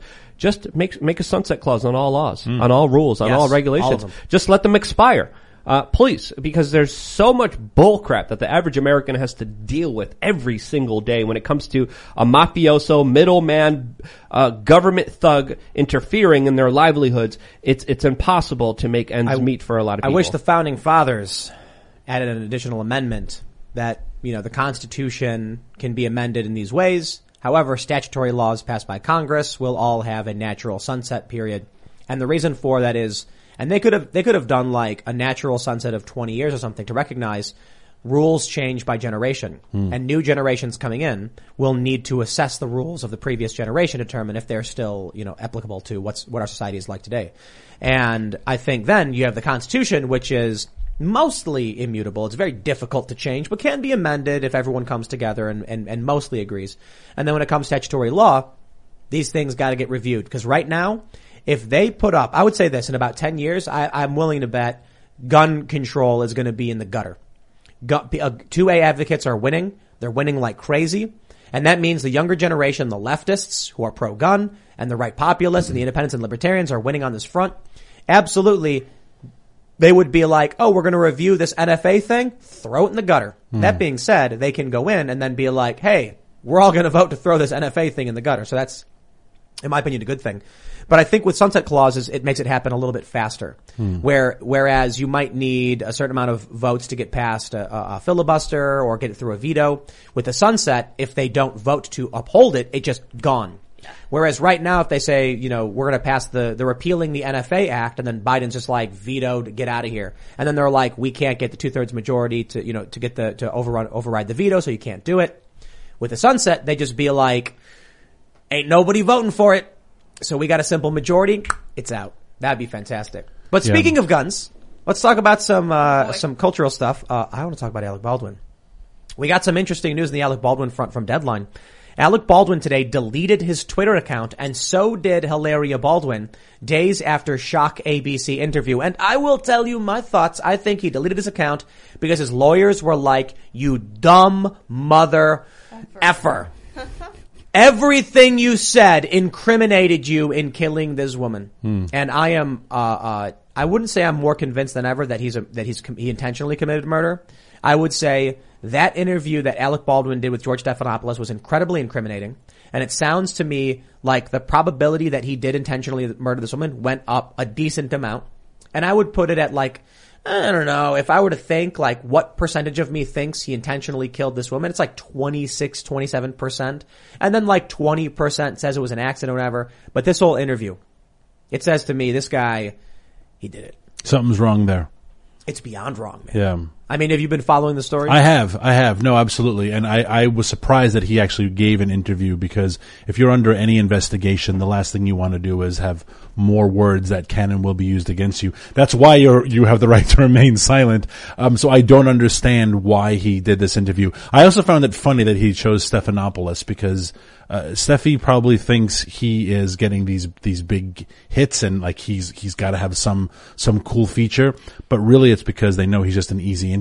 If you are in trouble and you're on the left, go to Steffi Stephanopoulos and you will get a cakewalk. But even with the cakewalk, I mean, imagine if he went to a real journalist. Imagine if he sat down with someone who actually asked him hard questions. I would have roasted this guy. Oh. So he went to George Stephanopoulos for a cakewalk, Yep. and even in that cakewalk, he said a lot of stuff like, the fact that he did or did not pull the trigger even. Well, a lot of people are saying that this is rude to the family that's still in mourning, that he's true. making this kind of big media spectacle around this. And it's also, looking from the outside, it's also kind of psychotic to try to proclaim yourself as a victim here, which he was, in my kind of, understanding of it, was trying to make himself out to be, making him the center of attention around this, when in reality, this was a very emotional issue that I don't think helps anyone in this situation. Yeah. Well, let's talk about some of the facts and some of the things he said, and I'll just get straight to it. One of the things that really caught me was when he made this argument. Stephanopoulos asks Alec Baldwin. I'll give you the quick elevator pitch as to what happened. Alec Baldwin was on the set of the movie Rust. He pulled out a gun, pulled the hammer back, fired it, killed the cinematographer, and struck the director. There's a lot of other nuanced details we'll get into in a second, but Stephanopoulos said, "Why didn't you check the gun?" And Baldwin said, "You can't. When you're handed a weapon, if I were to open the chamber or take the clip out," I know he said clip, he meant magazine. He's like, "they would immediately take it away from me because it's been checked by someone else." He probably thought that was a really good argument. He probably was thinking about doing the interview, talked to some people, and they were like, "Oh, tell them you can't check the gun because then they would take it away from you." The idea being, if they saw, if the armorer was checking the weapon, taking it apart, putting it back together, checking the rounds, hands it to Alec Baldwin, and then he opens it up and does something to it, the armorer is now like, "Yo, I just checked this. What did you do? Yeah. Give that back to me. I'm checking it again." But that's a really dumb thing to say, because I'll tell you this. So Alec Baldwin, you recognize that the armor or prop guy, as he calls it, hands you a weapon. You can't do anything because that guy has to make sure it's checked, correct? Yes. Then why was it that when you were handed the weapon by the AD, who is not the prop person or the armorer, you did not find that suspect enough to call for the prop guy and say, "Please check the weapon"? Someone had manipulated it. If your argument is you can't check it because they would take it from you to check, why didn't you call for that when it was handled by someone who wasn't the armorer? That, in my opinion, is incriminating. Additionally, he claimed when he was on the street and the paparazzi were filming him, he was like, "She was my friend. She was my friend." In this interview, he was asked, "What did you know about Helena Hutchins?" Nothing. Nothing until she came on set. "She was your friend, but you didn't know her until she took this job?" He didn't know who she was. So why was he having dinner with her? Why was Alec Baldwin having dinner with someone who wasn't his friend he had just met? Now, it could be that they're working on set and they said, "Let's go grab dinner and talk about the movie." But at the same time, we know that there was labor concerns. The crew was complaining about safety conditions and pay, and people were walking off. Then we find out Baldwin's having a dinner with a woman he doesn't know, and he describes her in the interview as intense, not interested in small talk, just getting down to business. So I don't know. You would have to believe that Alec Baldwin was handed this gun, popped open so these are single action revolvers. There's a little latch on the right side. You pop it open and then you can see, and you put the bullet in, spin, the cylinder doesn't come out like you see in like the video games where they flip it out. The single action. So we'd have to open the latch one by one, load it while spinning the cylinder. And if he wanted to put a bullet in it, he'd have to put one in and then close it. Very easy to do in my opinion. I think it's a bit of a stretch to assume that Alec Baldwin with one hand was holding around, reached over because he had the gun on his side, and then popped it open, pushed the bullet in, pulled it out, and then shot her. But I also think it's still more absurd to assume that the gun had to be accidentally loaded with live rounds, to get given to a guy who's not supposed to handle it, to be handed to Alec Baldwin who's not supposed to use it in this set, to then Alec Baldwin claimed that Helena Hutchins told him to point the gun at her and pull the hammer back. I'm like, I'm sorry, if that's the official story, and the alternative is Alec Baldwin put a bullet in a gun and shot a woman, I think that Alec Baldwin put a bullet and shot a woman is much more likely to be true. But I'm not saying it's definitive. I don't know. I'm just saying it's more likely. Is he saying that she said, point the gun at me and shoot at me because she's a cinematographer, she's got a camera, she wants a POV, direct-to-camera shot, is what she's looking to shoot? Yes. Okay. That he was saying, she kept saying, draw the gun, he pulls like from the Quentin side. Tarantino-esque type angle where you're literally looking right at the camera. Like, or at a slight angle, and so the camera's here and she's just to the right of it and the gun is going slightly off. Yeah. But I'm sorry, if his argument is, she was telling me over and over again to draw the gun and point it at me, and then he says, she told me to pull the hammer back, and then I let go, and it just fired. I didn't pull the trigger. That's not possible on a single action revolver unless he was holding the trigger depressed while pulling it back, which also seems like a strange thing to do. So all of these weird, I said this last month, I was like, all of these coincidences had to have occurred for Alec Baldwin to have accidentally shot this woman. Sorry, dude. He was holding a single action revolver. You pull the hammer back, it goes click, click. I think it may even go click, click, click. You can't just let it go. It doesn't go forward until you pull that trigger. So someone accidentally puts a bullet in it, gives it to the wrong guy. Alec Baldwin knows that's not supposed to be the guy who has it, and he's supposed to get the armorer to come check it because it was manipulated by somebody else. And then Helena Hutchins is like, yes, draw the weapon and aim it at me. Now pull the hammer back. Oh no, I've been shot directly through the chest, hitting my spine and killing her. I'm sorry, dude. Baldwin straight up killed that lady. Going through her and hitting another person behind her as well. Actor John Schneider, he was in the Dukes of Hazzard, came out and said that he doubts that this gun went off by itself. He also called the whole interview bullish. Family-friendly show, you know what I'm trying to say. But he said that it was designed to, quote, make us feel sorry for Alec Baldwin. And I think he made some very interesting points surrounding this matter. Is he the guy who did the YouTube video? I'm not sure. Which guy? The guy from which show? John Schneider. John Schneider. He was Bo Duke. Yes. And I think this is the guy who took the single action. He took it apart and he showed you exactly how it works. That was it. And he said that there was a propaganda machine behind all of this. And as we know, Alec Baldwin has been working with PR emergency companies that have been implementing a lot of the kind of fake news, have been implementing a lot of the kind of noise around this matter, allegedly, according to a lot of sources surrounded in this case. So it wouldn't be surprising to me if a crisis manager came to Alec Baldwin and said, okay, we're going to sit you down, we're going to get rid of all this public pressure, we're going to make sure you get back into acting very soon. And Alec said, whatever it takes. And I think this was a part of the process that he thought would help him, but in reality, a lot of other people are calling him out. You know what's really weird is that this woman was an investigative journalist. Yeah, that's weird, right? And a lot of people are, there's a Was she investigating the Clintons? Well, I'm joking. I'm being facetious. I know, but there are a lot of people pushing something like that. Yeah. And I don't see evidence for that, and I do think that's an attempt to push people away from the real story. You gotta be careful with these really crazy conspiracies about, kids in basements at pizza parlors, because it is so absurd and easily disproven, but people believe the trash they read on the internet. What happens is, you have this very serious story about Alec Baldwin, who killed a woman. We don't know why. She did work we have it here on our Wikipedia page. She has a degree in international journalism and worked on documentary films as an investigative journalist in Eastern Europe. So all of a sudden, she now finds herself working as a cinematographer for the past few years.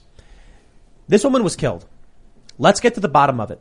But if people start pushing these crazy theories about the secret undercover investigation she was really pursuing, then all of a sudden you lose interest. CNN comes out and says it's a crackpot conspiracy. It was all an accident. And like that actor guy said, there's a propaganda machine trying to make us feel sorry for Alec Baldwin when he killed this woman. Yeah, and I think you raise a great point that if you're Alec Baldwin's agent and his PR staff, the question is how do we get you back to acting as fast as possible?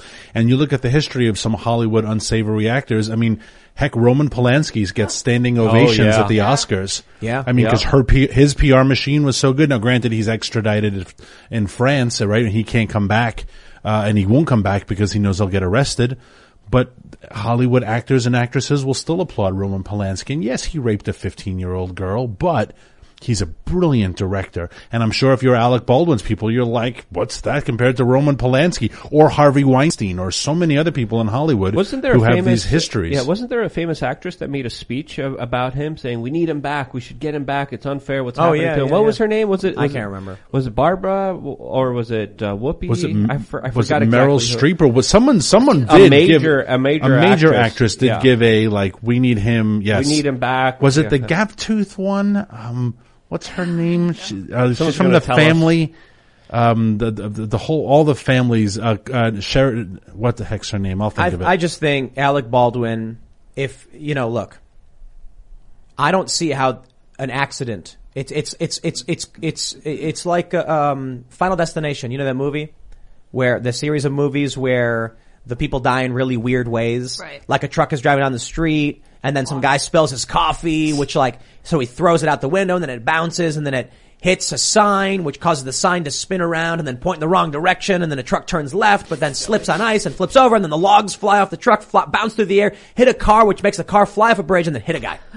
Like, that's what it sounds like to me when they explain the scenario that happened, according to Alec Baldwin. Or there's the really simple, like more real life, angry crew members. Alec Baldwin was frustrated, tired, angry, has a temper, and he said, screw this, bang. Was he not supposed to have a gun in that scene? I heard that. The official story, from the script supervisor and the electrician was that he was supposed to have a gun, but he wasn't supposed to draw it or aim it, and it wasn't supposed to be handed to him by this assistant director. So if he wasn't supposed to draw it or aim it, why would Helena Hutchins tell him to draw it and point it at her? Well, she's dead, and she can't tell us exactly why that was happening. The weird thing is, and I'm sure everyone's afraid to go public because this is an ongoing investigation, with the exception of, I've worked on a lot of Hollywood scenes. It was one of my earlier little things long time ago. There are no scenes that there are just 3 or 4 people. Porn shoots have staffs of 15 people, right? A lot of people saw this happen. The fact that none of them have come out publicly and said what happened, they're probably all afraid. They probably all have. This is definitely recorded on film. There's a lot of people who witnessed this. They're waiting for the investigation to go. I'll tell you this, to go forward. And I will say one last thing, if you don't mind. I've worked on movies with Oscar-winning actors and Oscar-winning cinematographers. Oscar-winning actors don't have dinner with cinematographers. Like the staff, they don't work with the staff. Unless something is wrong. An A-lister meeting with a new cinematographer he just met. No, it must have to do with the crew getting disgruntled. Something is wrong. Or like they were like, Alec, you gotta take her out to dinner because like you've got to win her over, or she's the only one putting up with your BS. So and he was like, fine, I'll do it. But I've been on movie sets where they don't. The staff were pissed. They don't. Yeah, the staff were pissed off because of the budgeting. They said that he was undercutting everyone and not properly funding the production of this movie. Yeah. And they were saying this is absolutely absurd. So that could have been, the arguments that happened there. And again, we don't know. We're not, we can only speculate from here. The whole where Alec was saying, if I had taken the gun apart to check, they would have taken it away from me thing is such a pansy, like, that's what he would have done to someone as the producer. If he saw someone inspecting their weapon, he would have taken it out of their hands and fired the guy, cause he's lying. Cause he's impatient. He doesn't have patience. I see what you're saying, but he's just lying. That's also possible. Like George Clooney was like, I always check. Yeah. Because you get in trouble. If Alec Baldwin is like, I didn't check because they told me I wasn't supposed to, it's like, well, you realize that's still involuntary manslaughter, right? Yeah. Like, so that's a BS argument. And it sounded clever. He probably thought in his mind, this one makes a lot of sense. And then all it does is incriminate him. Oh, so you're saying you knew the guy who was manipulating it wasn't supposed to hand it to you and you fired it anyway. You knew that if someone manipulates the gun other than the prop guy, it must be handed back to the prop guy, and you still took it, aimed it at her, pulled the hammer back, and fired it. But in his mind, the story was so good. Just like our friend Jesse Smollett in his mind, his story was so good. And he also did media. Again, all these people with these terrible stories who were like, I should go do a live interview and incriminate myself. Prince Andrew. Don't give any interviews. Jesse Smollett. No. Give interviews, including Prince Andrew. More interviews. We need everyone. Jesse Smollett testifies today. I couldn't believe it. They're saying this guy may be convicted as soon as tomorrow. Oh my gosh. Jussie Smollett. By the time you guys, so we're live right now. We record this, but tomorrow morning, this one's going to go up, and it may be, but by the time you find this video, Smollett has already been found guilty by a jury of his peers because it has been a disaster in this case. Yeah. Experts were saying the only defense he has is for him to testify, and you got to hear this. If you've not been following this, grab the popcorn. You are going to laugh. So first, this guy claims, their defense, that the Osundairo brothers that he hired, according to the prosecutors, to stage this hoax are sophisticated criminals who framed him. They planned the whole thing, even though he paid them for workout training and then told the cops they were white. They planned the whole thing to frame him. Why? Because they're homophobic and they hate him. Then you get what happens is during testimony, the defense tries cross-examining one of the Osundairo brothers, and the judge said that it was like collateral or something in the move on. And so just get ready for the suspense.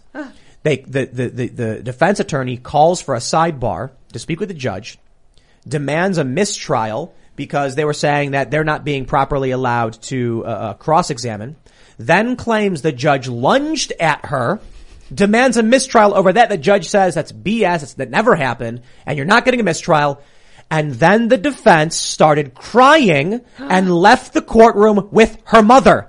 The defense I am attorney? not making that up. The attorney Yes. left? With her mother.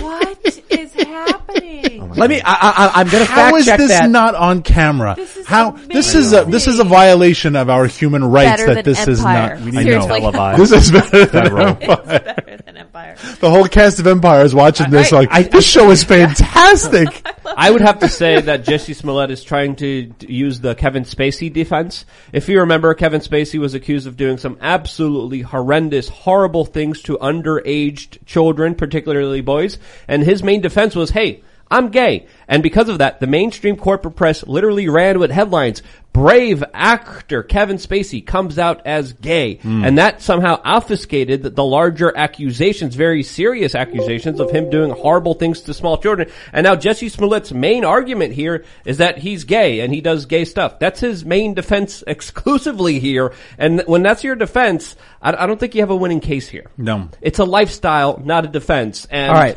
It's crazy. So I pulled this up. We got Breitbart and we got the New York Post.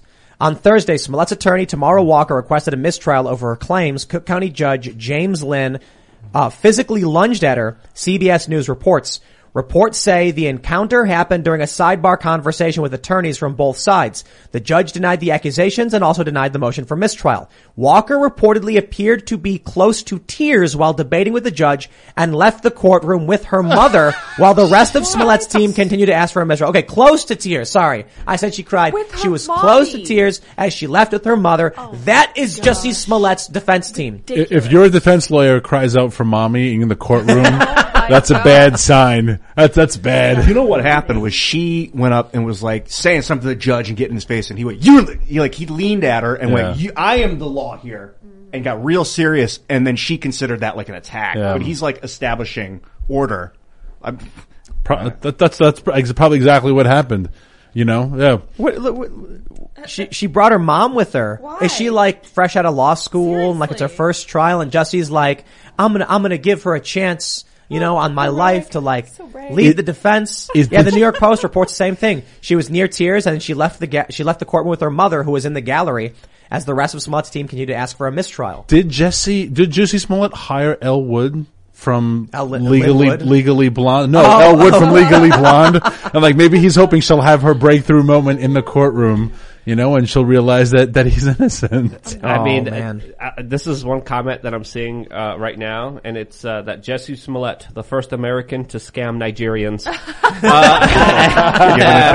And that's what we're finding out through this court proceeding. And I think they have a point. Good Lord. But he actually testified, and let's read this from CNN. They say former Empire star Jussie Smollett took the stand in the they said actor. I made that up. They said former Empire actor Jussie Smollett took the stand in the ongoing criminal trial Monday in a high stakes attempt to rebut charges that he staged a fake hate crime. They say under oath Monday, Smollett offered testimony over more than 2 hours that suggested the brothers, whom he knew from the Empire set, may have had other motivations. He said Bola Osundairo, who he called Bon, helped get him drugs, including cocaine. He also said they had a sexual relationship between them at a particular Chicago bathhouse. One night while the two were out, and Smollett testified they got a private room and did drugs and made out. On a separate occasion, Smollett told jurors he and Bola snuck away from his brother after the three were at a female strip club together. Smollett testified again they got a private room and made out a little bit, and family-friendly show, had fun together. Let's just... I don't relations. I don't know how this is You don't relevant. need to go that Imagine deep. you're the jury They and Jeffrey you're Toobin together. what, if you're the jury and he's just saying all this stuff, you're like, yo, I don't know what this has to do with anything. So they say, he kind of creeped me out. Every time we were around him, he didn't speak to me. Every time we needed to leave, he made it seem like we needed to sneak off. After a hate letter was sent to him, Smollett said Bola Osundairo approached him about becoming his personal security guard, something the actor told the jury Osundairo had repeatedly asked him. Following the letter, Bola Osundairo began asking him more about the need for security, Smollett said. The actor described being annoyed at the idea of always having a security detail around him. Around lunchtime, I would smoke my blunt, drive around the neighborhood of the studios. I don't want to be in someone's car. Smollett told the jury that while driving around with Bola, there was never any discussion of planning a staged hate attack. Did you talk to him about some hoax? No, Smollett said. So it sounds like Jussie Smollett's argument is this guy staged the attack because he was trying to convince him to hire him as a security guard. And that, I mean, that's a story. I don't see any evidence to claim that's true because Smollett paid him for personal training.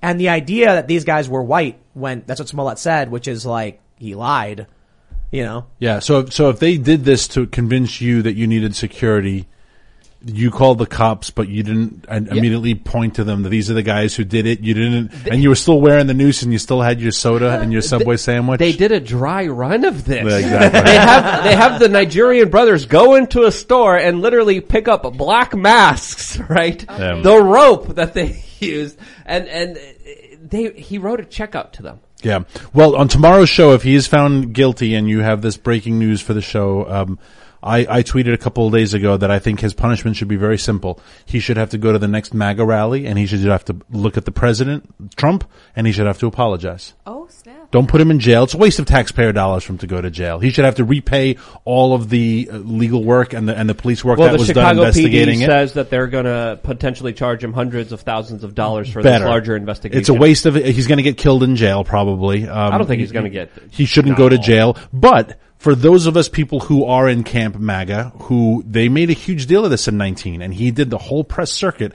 and they were like, this is indicative of the types of people who vote for Donald Trump. For all of us who proudly voted for Donald Trump, who were sick and tired of being besmirched by people like Jussie Smollett, he owes us an apology. And we should get a sincere one, and a sincere one for me is being in front of tens of thousands of us. Don't write us a little letter or do a YouTube video. You have to stand there and face us and listen to us either heckle you or, knowing Trump people, they'll probably give him a little applause and say, get him off the stage. I just feel like I'm kind of done trying to convince people who are in the cult. The Yeah. people who believed this story, the people who believed the Covington lies, the people who believe Russiagate, Ukrainegate, all that garbage, who fell for the lie after lie after lie. And each and every one of those stories has been definitively debunked. The media lied. Yeah.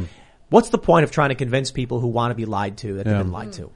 I mean, Jussie Smollett apparently has supporters outside the courtroom, like cheering for him.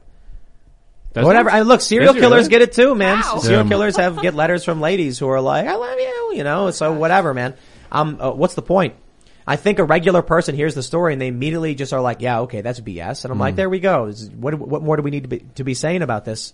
I'm glad though, because I do think Jussie Smollett is contributing to the people waking up to what's going on. Yeah. Because you had Big Bang Theory with they did the group photo and everyone coming out and being like, I can't believe this happened, and blaming Trump supporters, and it was just very obviously not true. Yeah. Yeah, and it's a frustrating thing because it also does an awful lot of damage to people who are attacked. I don't believe in hate crimes. I don't believe in hate speech. But we use that term, but it does do a lot of damage to people who are victims of crime. You know, and also how many police resources were diverted, right? It's the same thing of like the Bubba Watson incident. How many FBI agents does it take to go investigate a NASCAR, right? If these resources are so limited and so expensive, how many people, Chicago this year just hit its it's your home city. I like to talk about New York as well. Chicago just hit its 800th homicide this year. How many detectives could have been diverted to the streets to whatever, but we're doing the Jussie Smollett investigation, right? So, those are the people who deserve the true apology. You stole resources from a very, very tortured city. It's true, but I also gotta say, like, Chicago's got very serious problems with police corruption. And they've always had, it's been a mob town as long as I've known it. And if you look at history, it's always been a mob town. And I'm kind of like torn between, yeah, maybe there could be some cops stopping, some of these gun crimes and homicides and stuff. But then I remember when Chicago operated black sites where they arrested people without charge and held them there for 10 days without notifying anybody. Or when that one guy was electrocuting people to force confessions. So at that point, I'm kind of like, I don't know, whatever. I'm not going to give them anything. We got tracked down by the Chicago PD and had I had a gunpoint to that because of just journalism. Yeah, we got surrounded by a bunch of cars. They took the cop cars, unmarked, some marked. Took us out, searched us. It was all completely unwarranted. They apparently raided the apartment we were staying at. A whole crazy story went down. They tried planting drugs on us. Just real dirty stuff. Chicago is a dirty city. There's, I can't remember the guy's name. Do you guys remember the name of the guy in Chicago who was cattle prodding people into forcing them to confessions? No, I don't remember his name. Yeah, I'm not a fan of the CPD, man. Whatever happened to that black site that the Chicago Police Department was running? Do you know much about it? It was Homan Square. Is that what it was called? Homan Square. Homan Square. Yeah, you looked it up? Yeah. Yeah, no, it was unmarked location where they would bring people to like, effectively torture, city at war, man. Is that still operational? I don't know. I haven't been to Chicago. I moved out of Chicago 13 years ago. Yeah, 13 years ago. And got rid of that story broke in 2015. Yeah, that's nuts. It's crazy, right? So, look, man, I like the idea of, the good local cop who's like, look, I just want to make sure people aren't getting hurt. And I've met some of these guys. But you look at some of these big cities like New York, Chicago, and LA, and they are crooked. Yeah. Super crooked. New York is super crooked. Chicago's super crooked. The small towns, they tend to be okay, but you still get a lot of cops who are willing to just do what they're told. Yeah, I kind of agree with you, Daniel, about I don't think putting him in jail solves anything at this point. But like a public apology might actually do more good for society. Yeah. For Jesse, I don't know. Yeah, well, at least for me, I want my apology. I gotta read this from the super chat. We're gonna go to super chats, but real quick first, I guess read this one that just came in. Kenny D says, how I know Tim isn't really from Chicago? Because he says people should get hot dogs at Portillo's. That's like saying go get pizza at Gino's. No. We went to Portillo's on Harlem and Archer. We love Portillo's. There was always a massive line. People in Chicago love their Portillo's. They got ribs. They got Italian beef. You get the beef dipped. You get it with sweet peppers, or you get the giardiniera if you want it. But okay, to be fair, we would also go to Maxwell Street because we had one, and it's just off of Cicero at like 65th. So we'd go there pretty often, and that's awesome too. But hey, man, I actually agree, and I was saying this earlier because we did order from Portillo's. I was like, to be fair, ordering from Portillo's is like telling people to go get a hot dog and telling them to go to Giordano's. Like, if you want to get real Chicago pizza, you got to find a good local spot. You want to get a good hot dog, you got to find a good hole in the wall. Mm-hmm. But I took offense at that. I like Portillo's. All right, if you're in Chicago, you can check that out and get the gravy. You ever have gravy bread? You know what that is? They literally take like a French roll and they dunk it in gravy till it's soggy bread, and they put it in a thing, and that's it. That's what you eat. That's it. That's it. That's it. It's like 50 cents or $1 or whatever. It's very, probably not healthy at all. Delicious. No. That's probably fantastic. My ears perked up. Yeah. But we've had it here because you can order them. The Italian beef is so good. You get the beef, you put it in. I like sweet peppers. You put sweet peppers on top, and then you take the whole sandwich and just dunk it in the whole beef thing with gravy and eat it, and the bread's all soggy. That's what you're supposed to do. That's right. You know what I miss too? You can't get it anywhere, is giardiniera pizza. So, giardiniera mix. It's like, what is it? Cauliflower, jalapenos, carrots. Vinegar. Have you ever had it before? Yeah, it's very common in Italian food. Yeah. I've never had it on pizza. That's kind of an abomination. No, man, it's so good. It's so good. You go to Chicago, you order a local Chicago place. They just put giardiniera all over it, and it is my favorite. But you know what?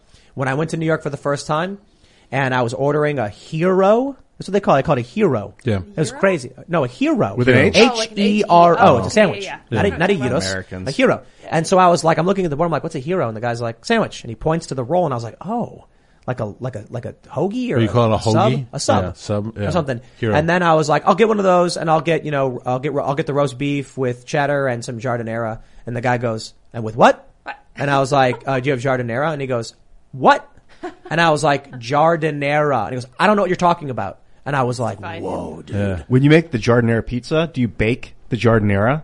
You just put it on top of the pizza. And then you bake it? Yeah. Oh, yeah, okay. Yeah, Yeah, that baked cauliflower, I bet would be really good. And whole cloves of garlic. Oh. Yeah, man. People think Chicago pizza is deep dish. That's not true. That's tourist pizza. Real Chicago pizza has like a sturdy, thin crust with like a thick layer of cheese on it. The deep dish is not pizza. It's tomato casserole. It's very lovely, right. But it's not pizza. Yeah. But I agree. It's like doing a shot pizza. We're gonna but we're gonna start a New York-Chicago rivalry here, and New York historically I win. New York pizza is really thin. It's floppy, right? You fold it, with 3 fingers, and it's kind of floppy. But if it flops in the end, no good. It should hold up straight. Right. It should hold up straight. A real Chicago pizza is actually it's a firm crust. It doesn't rise up like in New York where you get that crust. It's thin all the way around, and they cut it into squares. That's like most squares.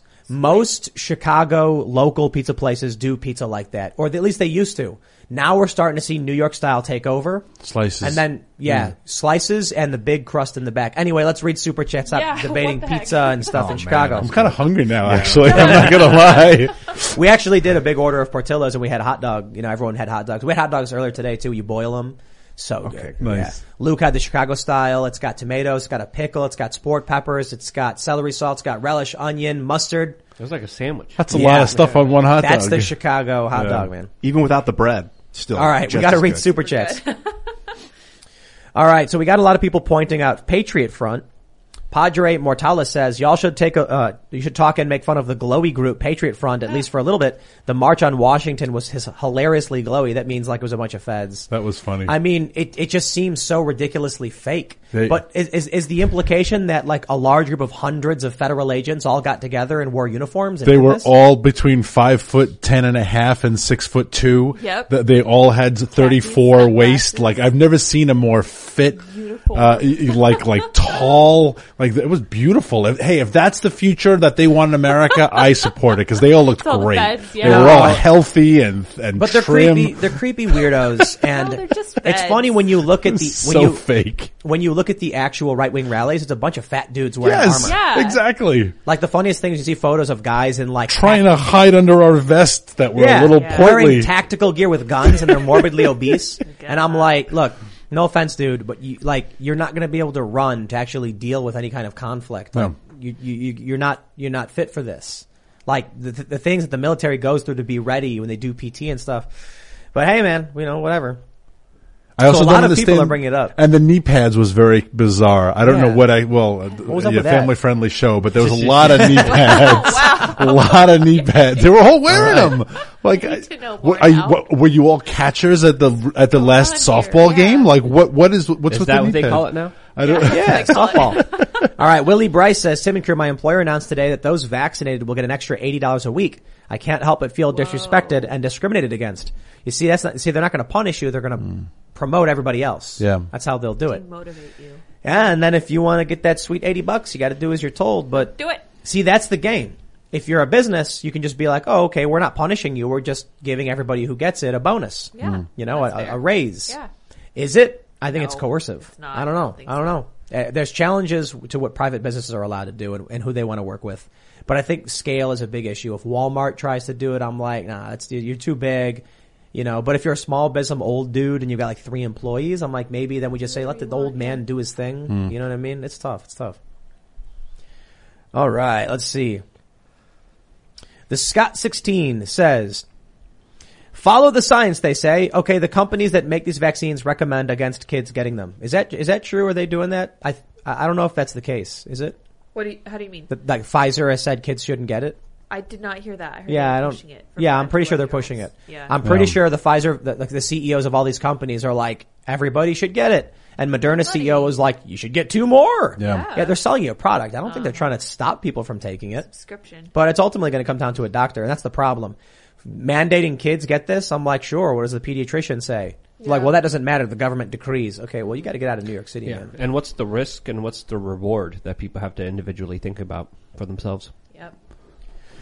All right, Kevin Devine says, my GF is slowly dying of heart problems due to the CA COVID measures. She pays $500 a month for insurance and has only been seen by a doc once. Still no referrals. It's getting scary. I posted a short video on my YouTube about it. Can you leave? Can you get out of California before it's too late? I don't know. That's I don't crazy. know what to do, you know? That's like, so she has health insurance, but she still can't see a doctor. Yeah, That's what they're alleging. Yeah, I guess. Harambe's Irish says, you can tell it's mostly liberals and libertarians in here, all scared of the government like they are God, LOL. I don't think that's the case. I don't think so. Liberals? Libertarian, me? Yeah, no. Like us in here, we're scared of the government? We're mad at like government overreach, but I actually think, I respect the power of the government. Certain good things from government, certain bad things, but I think it's mostly been bad for a while. Yeah. I think the founding fathers had a lot of good ideas. Oh, here we go. Here's something interesting. Monkey Boy King says, is Tim going to take Dan Bongino up on his offer to let him explain what's going on with Rumble on Tim's show? Dan Bongino is welcome to come on my show anytime he wants. Dan. Are you kidding? Yes. Yeah, Dan did an announcement about the Rumble sale but it was like there was no details. Like he was just saying, this is big, this is great, we worked on this, awesome. And my attitude was very much just like, okay, well, I don't see anything here other than we're becoming exactly what the problem was in the first place.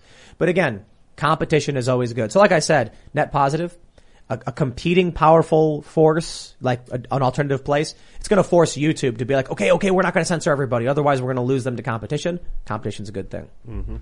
But yeah, I'd love to have Dan Bongino on to talk about it. That'd be great. Where's he based out of? I want to say Texas. No, Florida. Florida. Yeah. Florida States. I mean, he does his own show. I don't know if he'll be able to travel up here because I'm pretty sure he does Monday through Friday as well. Yeah, he does. But Dan, we're fans. He's always welcome to come on. Adam Krzyzewski, probably pronouncing your name wrong, says, we are on the edge of war with Russia. There have been several cyber attacks by Russian actors. The U.S. lost in Afghanistan. Russia is invading Ukraine. Diplomats are being sent home. Talk about it, Tim. Yes, we actually did have that lined up. Maybe we'll do a members-only thing about that because we didn't get to it. But there's a lot of news today, and I think I'm going to do a bigger thing on this tomorrow. I had it in the mix, but then New York announced their vax mandate, and I'm just like, it's here at home versus foreign policy stuff. So I'm like, we got to talk about what's going on with New York, but definitely we will get to that. That's crazy. 175,000 troops, I think, are being reported, Russian troops in the Ukrainian border. Well, it's a buildup on both sides. So NATO and the United States are also pushing their soldiers there. Russia has declared a red line. The United States has kind of poked at it a little bit, especially in the sea there. So it's back and forth, kind of saber rattling that's becoming louder and louder and more dangerous for everyone involved. All right. Ponton says, guys, we were all born into this. It's been going on the entire time. It just surfaces as it progresses. This is generational subversion realized. We are in crisis phase, heading into normalization. We stop it now or they win. Fourth turning, man. I think that person has a point. Yeah. Wolf Freak says, hey, Tim, you might be interested to know I'm driving across country and just hit a gas station that required us to have a Vax card. They denied me and my girlfriend service because we don't have one. Holy cow. At a gas station? Where was this? You don't know. But. Holy cow. You can't get gas. You can't pump your own gas? That's a policy in Estonia. New Jersey and Oregon, I know, ban you can't pump your own gas. Yeah. So if they do it, Holy cow. Jay Seath says, Tim, will you get Dave Rubin or Dan Bongino on to discuss the acquisition and going public? Would love to see some hard questions. They are both welcome to come on anytime. The problem is they do their own shows. Right. So it's really difficult to be like, hey, cancel your show, fly over here and do my show. Because it's just like, it's difficult. And there have been people like, I think Elijah and Sydney actually postponed their show to come on here. Did they do that before? I don't recall. I think they may have, and I have tremendous respect for them for being willing to do that. That's the last time they were on was like a week before they started. No, I don't 3 know days. about Let that. them prove their loyalty to us. Come on the show. I'm pretty sure Elijah mentioned we normally do the show here, but I want to come on Tim's show. Maybe it's not true. I don't know. Either way, Elijah and Sydney are really, really awesome. And that was my understanding. And I was really wow, you guys, that means so much to me. Thank you so much. Cause they do their show at the same time and we're big fans. They're 7 to 8:30. Those guys are awesome. Yeah, big fans. They had Kyle Rittenhouse on earlier today. Yeah, I know. It was really awesome. Yeah. Good show, guys. And you guys should come back. Silas Kraft says, we in Germany had vaccinate equals freedom written on the Dusseldorfer television tower. We are preparing for leaving Germany because of the coming vaccine mandate. My dad already lost his job because of the test mandate and his unwillingness to comply. Ooh. Yeah, man. It's getting dark, huh? The Raptors Talon says, I tried to start an honest conversation with some people on a Discord server. While it started off nice, to say that it didn't end well is an understatement. People don't want an honest conversation. They want to win. And if that means the end of the world, so be it. It's true for some people on the right, but it's mostly true for many on the left. It's the rule on the establishment left and the left in general, and it's the exception on the right for the most part. And that's likely because the right now has a sort of tacit alliance with independents and moderates. And the more moderate individuals, be it right-leaning conservative types and independent types, really want to understand and solve the problems. But you absolutely do have the right zealous, Trump must win no matter what, and screw you and what you have to say. However, they're a small group without institutional authority, so they're allowed to have their opinions, same as the left. The problem is when the establishment left are unwilling to have a conversation and hold the reins of power, we got a big problem. Yeah, if you were in a conversation via text in that Discord chat, don't put too much weight on that. It's hard to get any good communication done via text. But if it was with words, try listening more. If you can understand your opponent, they tend to like you a lot more. And ask more questions rather than making declarative statements. And if they disagree with you, call them racist. Yes, excellent strategy, everyone. There you go. Matthew Conley says, for your pop culture show, if you need some retro gaming hardware, I'm a collector that has 2.4K games across over 20 consoles, just moved into Martinsburg. Wow. What would be the best way to reach out to allow your team to use my library? Well, the pop culture show is going to be focusing on like new shows, new games, TV shows, movies, and kind of stuff. So there's a whole bunch of new Netflix shows to talk about and review. I don't know if we would do retro gaming stuff. So I don't really know. Little Haunted House, cool. Atari 2600. Shout out to Berserk. We have a Retron downstairs. What's that? It's like a remade Nintendo, and it plays Nintendo games. Yeah, it's pretty cool. I think it plays SNES too. I don't know, maybe I'm wrong.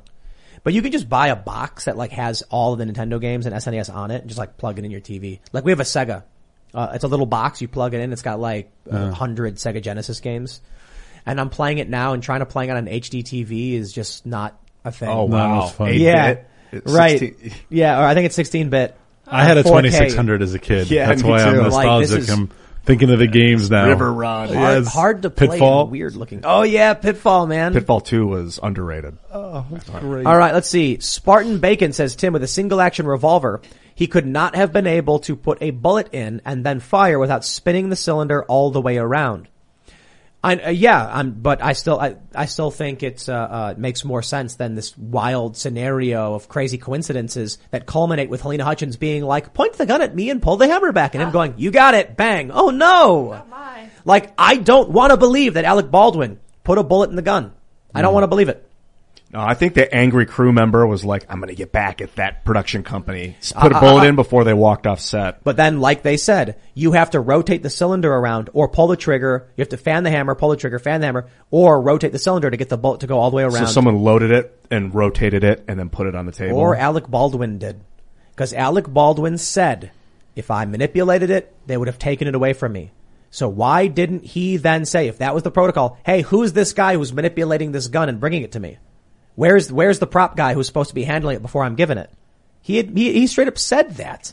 So then the only like simple explanation is that he put the bullet in it, wound it, and got it ready. And then he, so like, that's premeditated. That's premeditated. I know, dude, that's insane. It's hard to believe, but he bro, threw his whole career away. Are you telling me the alternative is more believable? I think so. What? The alternative that an angry crew member put a bullet in the gun, got it set up, and then Helena Hutchins was like, I know you're not supposed to use the gun right now, but why don't you point it at me and fan the hammer? Might have been a lot, because there, like you said, someone said earlier, there's more crew members are going to be there watching that moment. So I want to see if people come out and acknowledge that did happen. But the one crew member who was there watching it was the guy in charge of weapons. So how does that? No. That was Hannah Gutierrez-Reed, I think. Yeah. The armorer did not give Baldwin the gun. But I'm sure the armorer was there on set. So at what point is the armorer like, how did you get the gun? Like, I don't know if she was there. My job is to give it to you. If it's not in my possession and it's with the production assistant, then I already screwed up because it shouldn't leave my possession. Yeah, anyway, Ian shouldn't have had the gun. The official story is that the armorer must have accidentally put a bullet in it and then left it unattended, and the AD who wasn't supposed to have it took it, brought it to Alec Baldwin, who knew if it was not the prop guy, it had to be given back to them. He straight up said this. And then Helena Hutchins, who was shot and killed, told Alec Baldwin, you're not supposed to have the gun out in this scene, but I want to film you pulling it out anyway. Also, pull the hammer back right now and point it at me.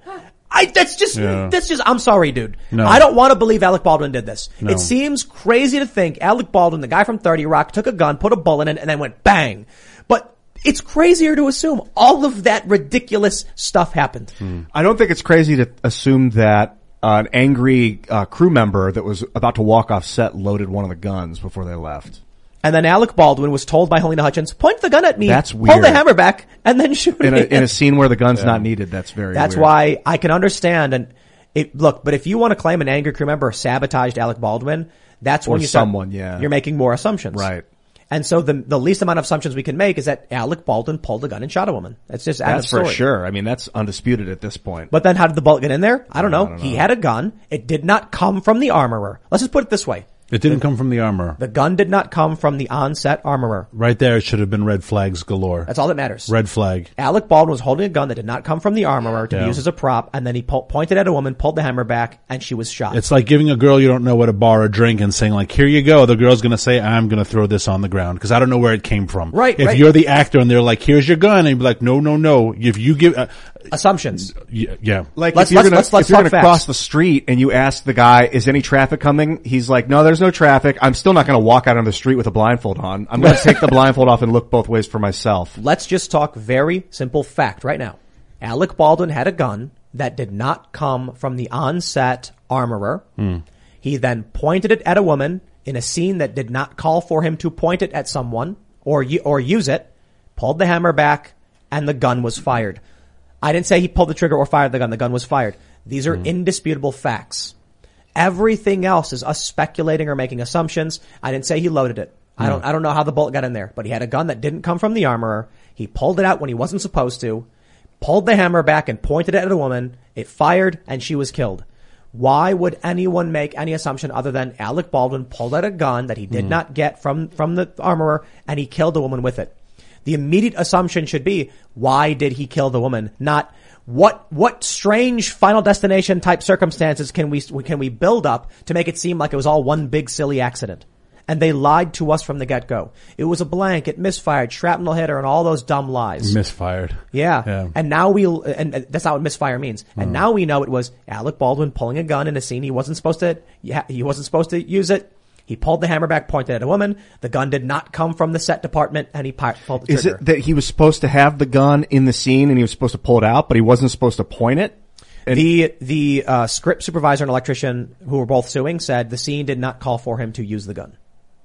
That's so weird. But then Helena Hutchins asked him to pull it out. No, and he point it made at that her. up, dude. Or he's lying. Or he's lying. Again, all these people were on set, so a lot of other people. Who's the other guy who was shot? The director? Yeah.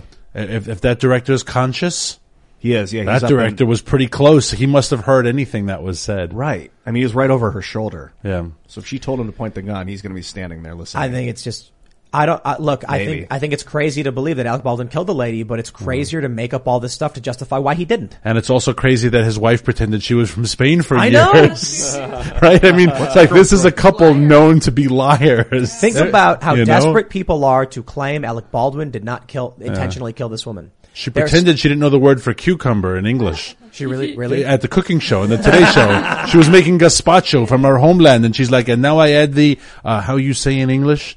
Cucumber. You're from Boston.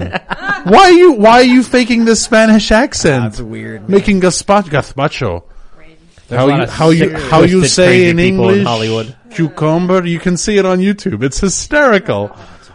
All right. End of Time says, don't forget everyone. 2024, write in Tim for president, Luke for VP, Sour Patch Lid for Secretary of Health, and Ian for Tim's science advisor. No, thank you. Don't waste your vote. Anywhere near office. Not man. this year. All right. Massimo Cloca says, Tim, look up the novel Lolita by Vladimir Nabokov. I wonder why it's called the Lolita Express. Interesting. Yeah, that's a connection. It's gross. We know.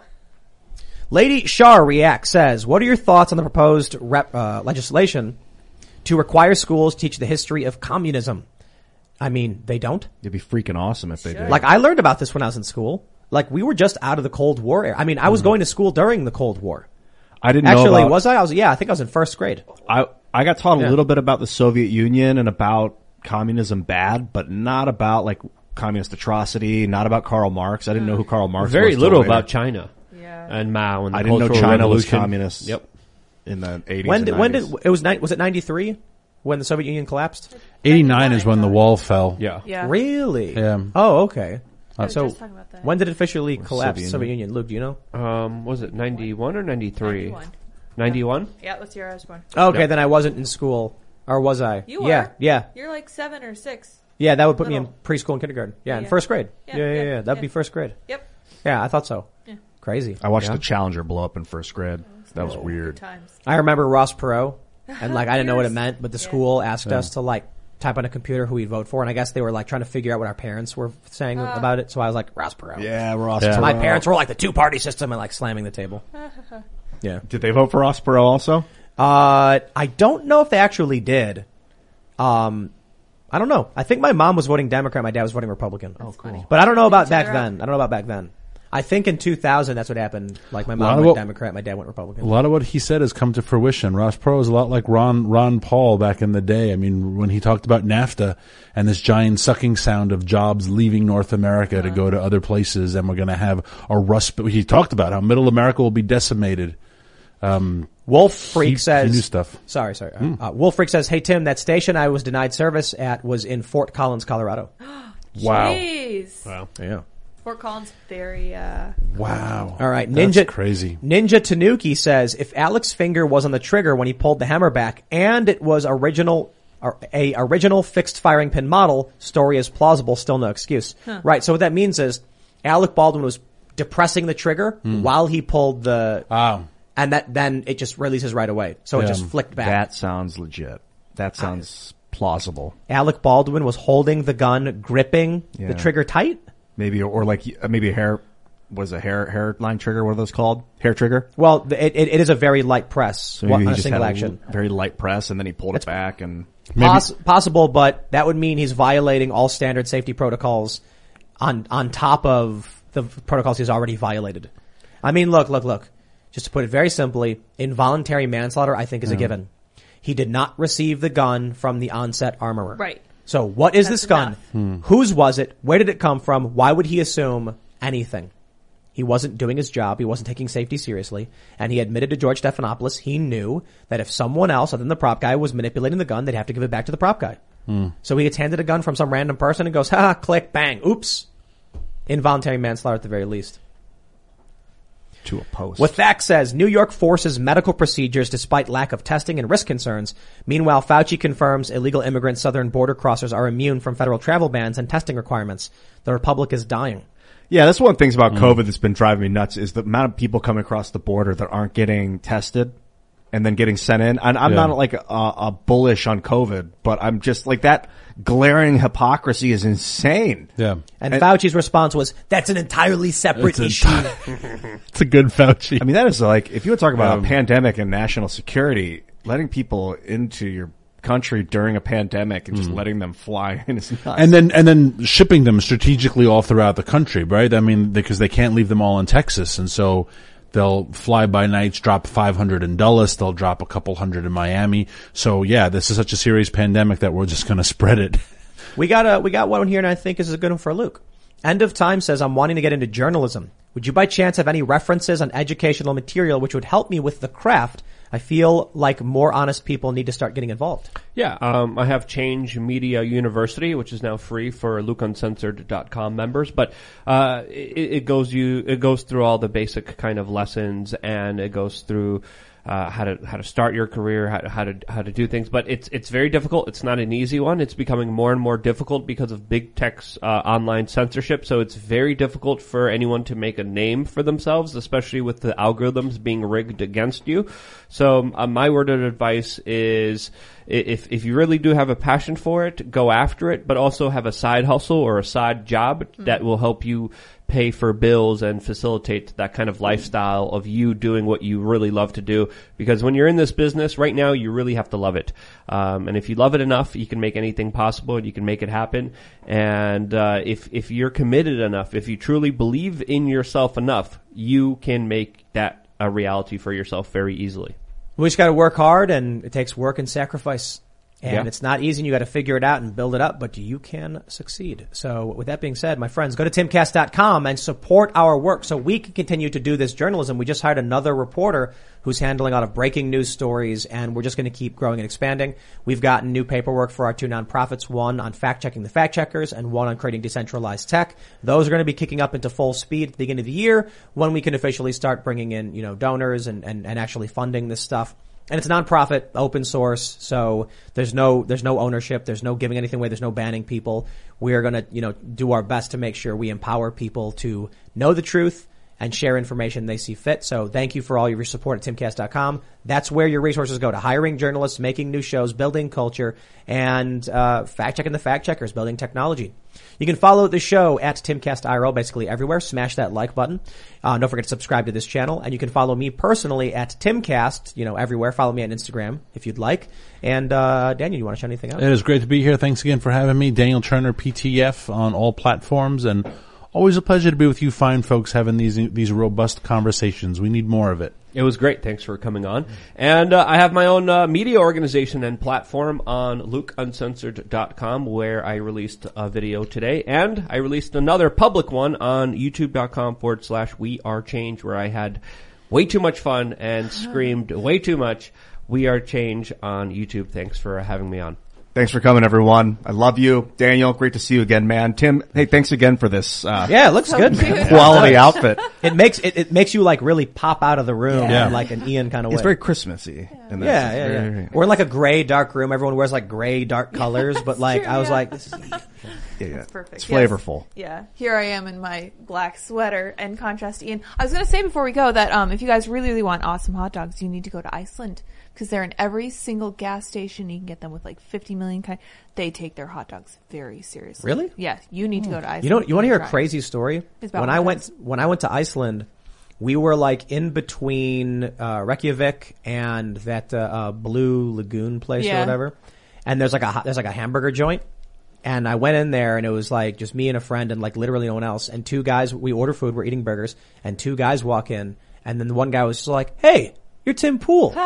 And I was like, "Oh yeah, man." And he's like, "Oh wow." And I think he was saying he was from like the US and he was there visiting, and just it was like the weirdest thing to be in the middle of nowhere. It's like volcanic rock everywhere, and there's a burger joint. It's a crazy story. It is very much like being on another planet. I really recommend going to Iceland. It smells like farts. It does, but it's cool. There's beautiful things there. I recommend going. Anyway, you guys can follow me on Twitter at Sour Patch Lids. Thanks. So our tomorrow's guest is officially confirmed and all that. Yes, correct. And we can announce it. That's good. Oh yeah, Steve Bannon's coming back tomorrow. Yeah, Pearl Harbor Day, baby. So Very we're gonna have Steve Bannon here, and we got a lot to talk about, especially with what's going on. Yes. And here's the crazy thing about what's going on with Bannon: the subpoenas, the charges, the entirety of the mainstream media has his back.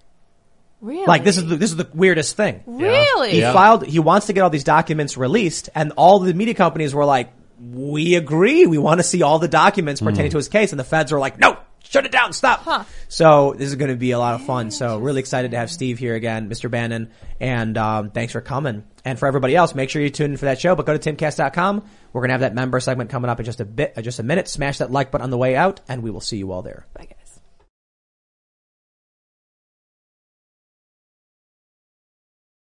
It is Ryan here, and I have a question for you. What do you do when you win? Like, are you a fist pumper, a woohooer, a hand clapper, a high fiver? I kind of like the high five, but if you want to hone in on those winning moves, check out Chumba Casino. At ChumbaCasino.com, choose from hundreds of social casino-style games for your chance to redeem serious cash prizes. There are new game releases weekly, plus free daily bonuses. So don't wait. Start having the most fun ever at ChumbaCasino.com. No purchase necessary. VGW Group. Void where prohibited by law. See terms and conditions. 18+.